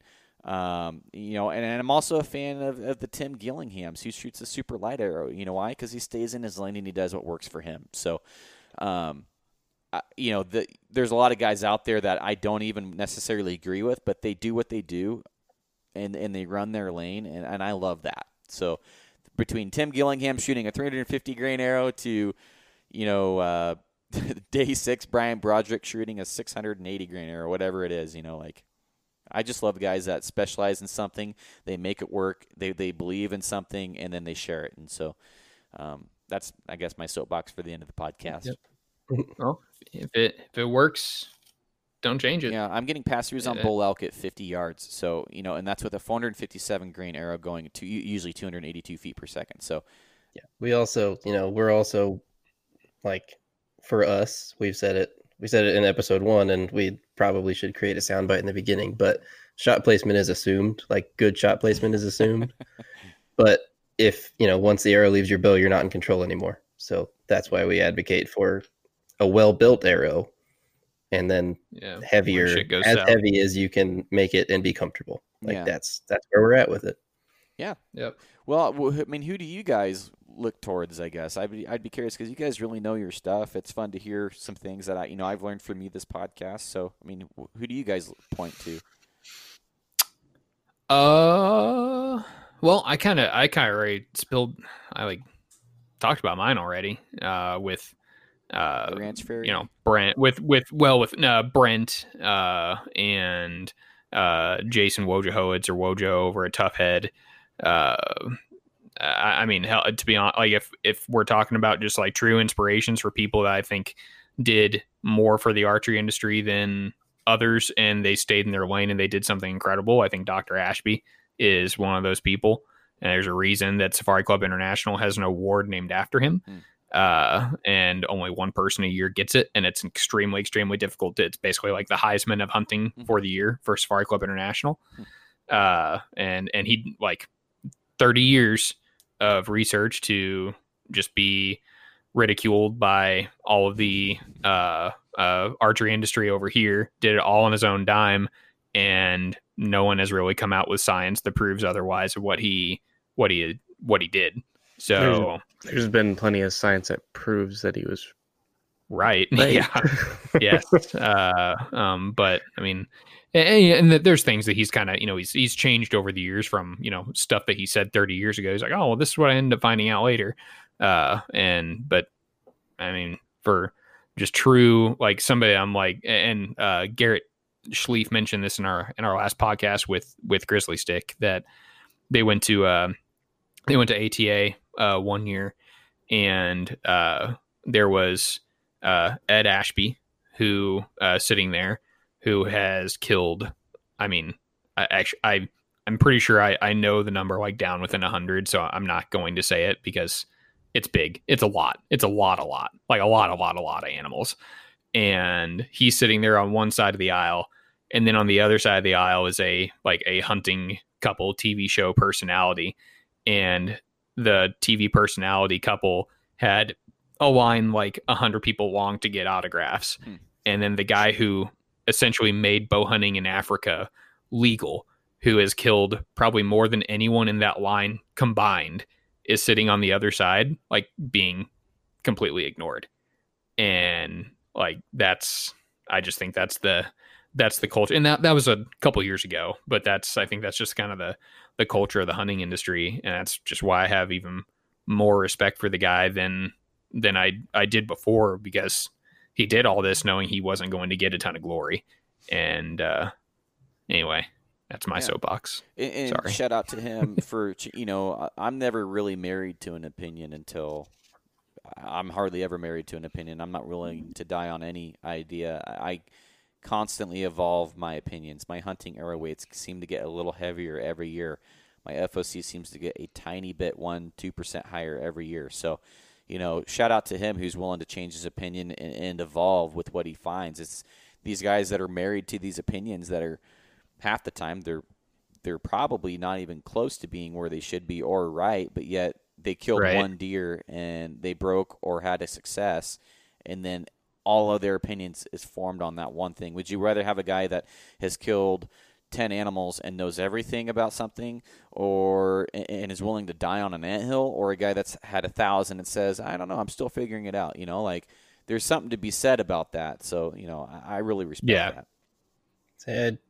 Absolutely. I'd say that I'm influenced a lot by a lot of people, but usually the ones that, they are more humble. Like, even if, other people hate on them for not being, like, claiming they're not humble or whatever, it's like, no, he's doing the work, so I can't, like, that's, I have like, no that's why I don't get the hate with Cam, because everyone's like, oh, he's the most arrogant, like, whatever, they say all this. I'm like, is he arrogant, or are you just insecure because he's doing things that you could never do because he's years of training?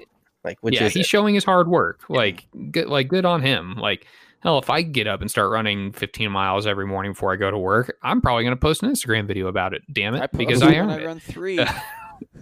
I ran 3 miles. Give me a freaking. I see you posting your 3 miles, and I'm like, I don't think I could run 3 miles right now. I missed my goal yesterday. My 3-mile run yesterday. I missed my goal by 2 seconds. I was pissed. Yeah, and I blame it on these bikers, but really I could have just ran harder. But I blame it on these bikers that were like blocking the freaking bike path, and I had to run like 10 yards around them. I'm like, you freaking sons of bitches. But again, I could either do that, or I could just say, you know what, next time I'm going to run harder. I'm going to get it. So, But and I said this on my talking about Cameron Hanes. I said something to the effect that they don't make statues of critics, and when you have a guy that's out there doing exceptional things, it exposes mediocrity. And mediocrity is another word for average, and most people are average, and they don't like being exposed. So, and I think that's what Ashby does. He exposes a lot of people's setups. I think you guys expose a lot of people's flaws in their thinking, or get people to throw a wrench in their head, and like it just grinds their gears that they don't understand why you're thinking like this. And so I value your guys' podcast and what you guys bring, because I've listened to a couple of them, and I was just kind of smirking the first time I listened to them, like, these guys don't give a shit. Like, they don't care. Like, they are going to say what they think, and I respect that. So, I'm kind of the same mind, and I don't get a lot of feedback, because I think guys understand that. I'm so unbiased, it don't matter. Like, I don't have an agenda. My agenda is accuracy and effectiveness and what works. I think you guys are of the same mind. So. Yep. They're cut from the same cloth. Yes. You guys probably from the better side of the cloth, but. I wouldn't say it's debatable. You haven't known us long enough yet to make that opinion. But yeah, so thanks for having me on the show, guys, and thanks for coming. I would absolutely love to collaborate in the future, and if you guys ever have an episode, or if I can ever have you guys on the show, we'll have to put something together.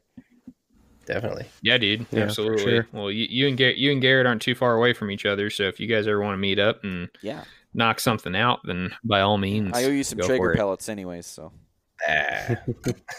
Nonsense. Blaine, any signing off words? Not really. No. Well, fine. I didn't want you to talk anyway. Blaine's a man of few words as it is. Yeah, I feel bad. I feel like I talked most of the podcast, so sorry. Yeah.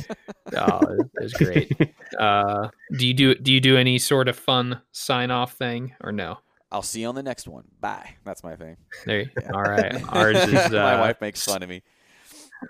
Oh yeah. Yeah, there she is.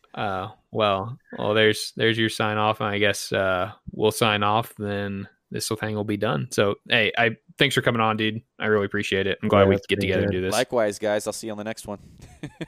Bye. Yep. Stay lethal, and don't forget the olive oil. There you go. See ya.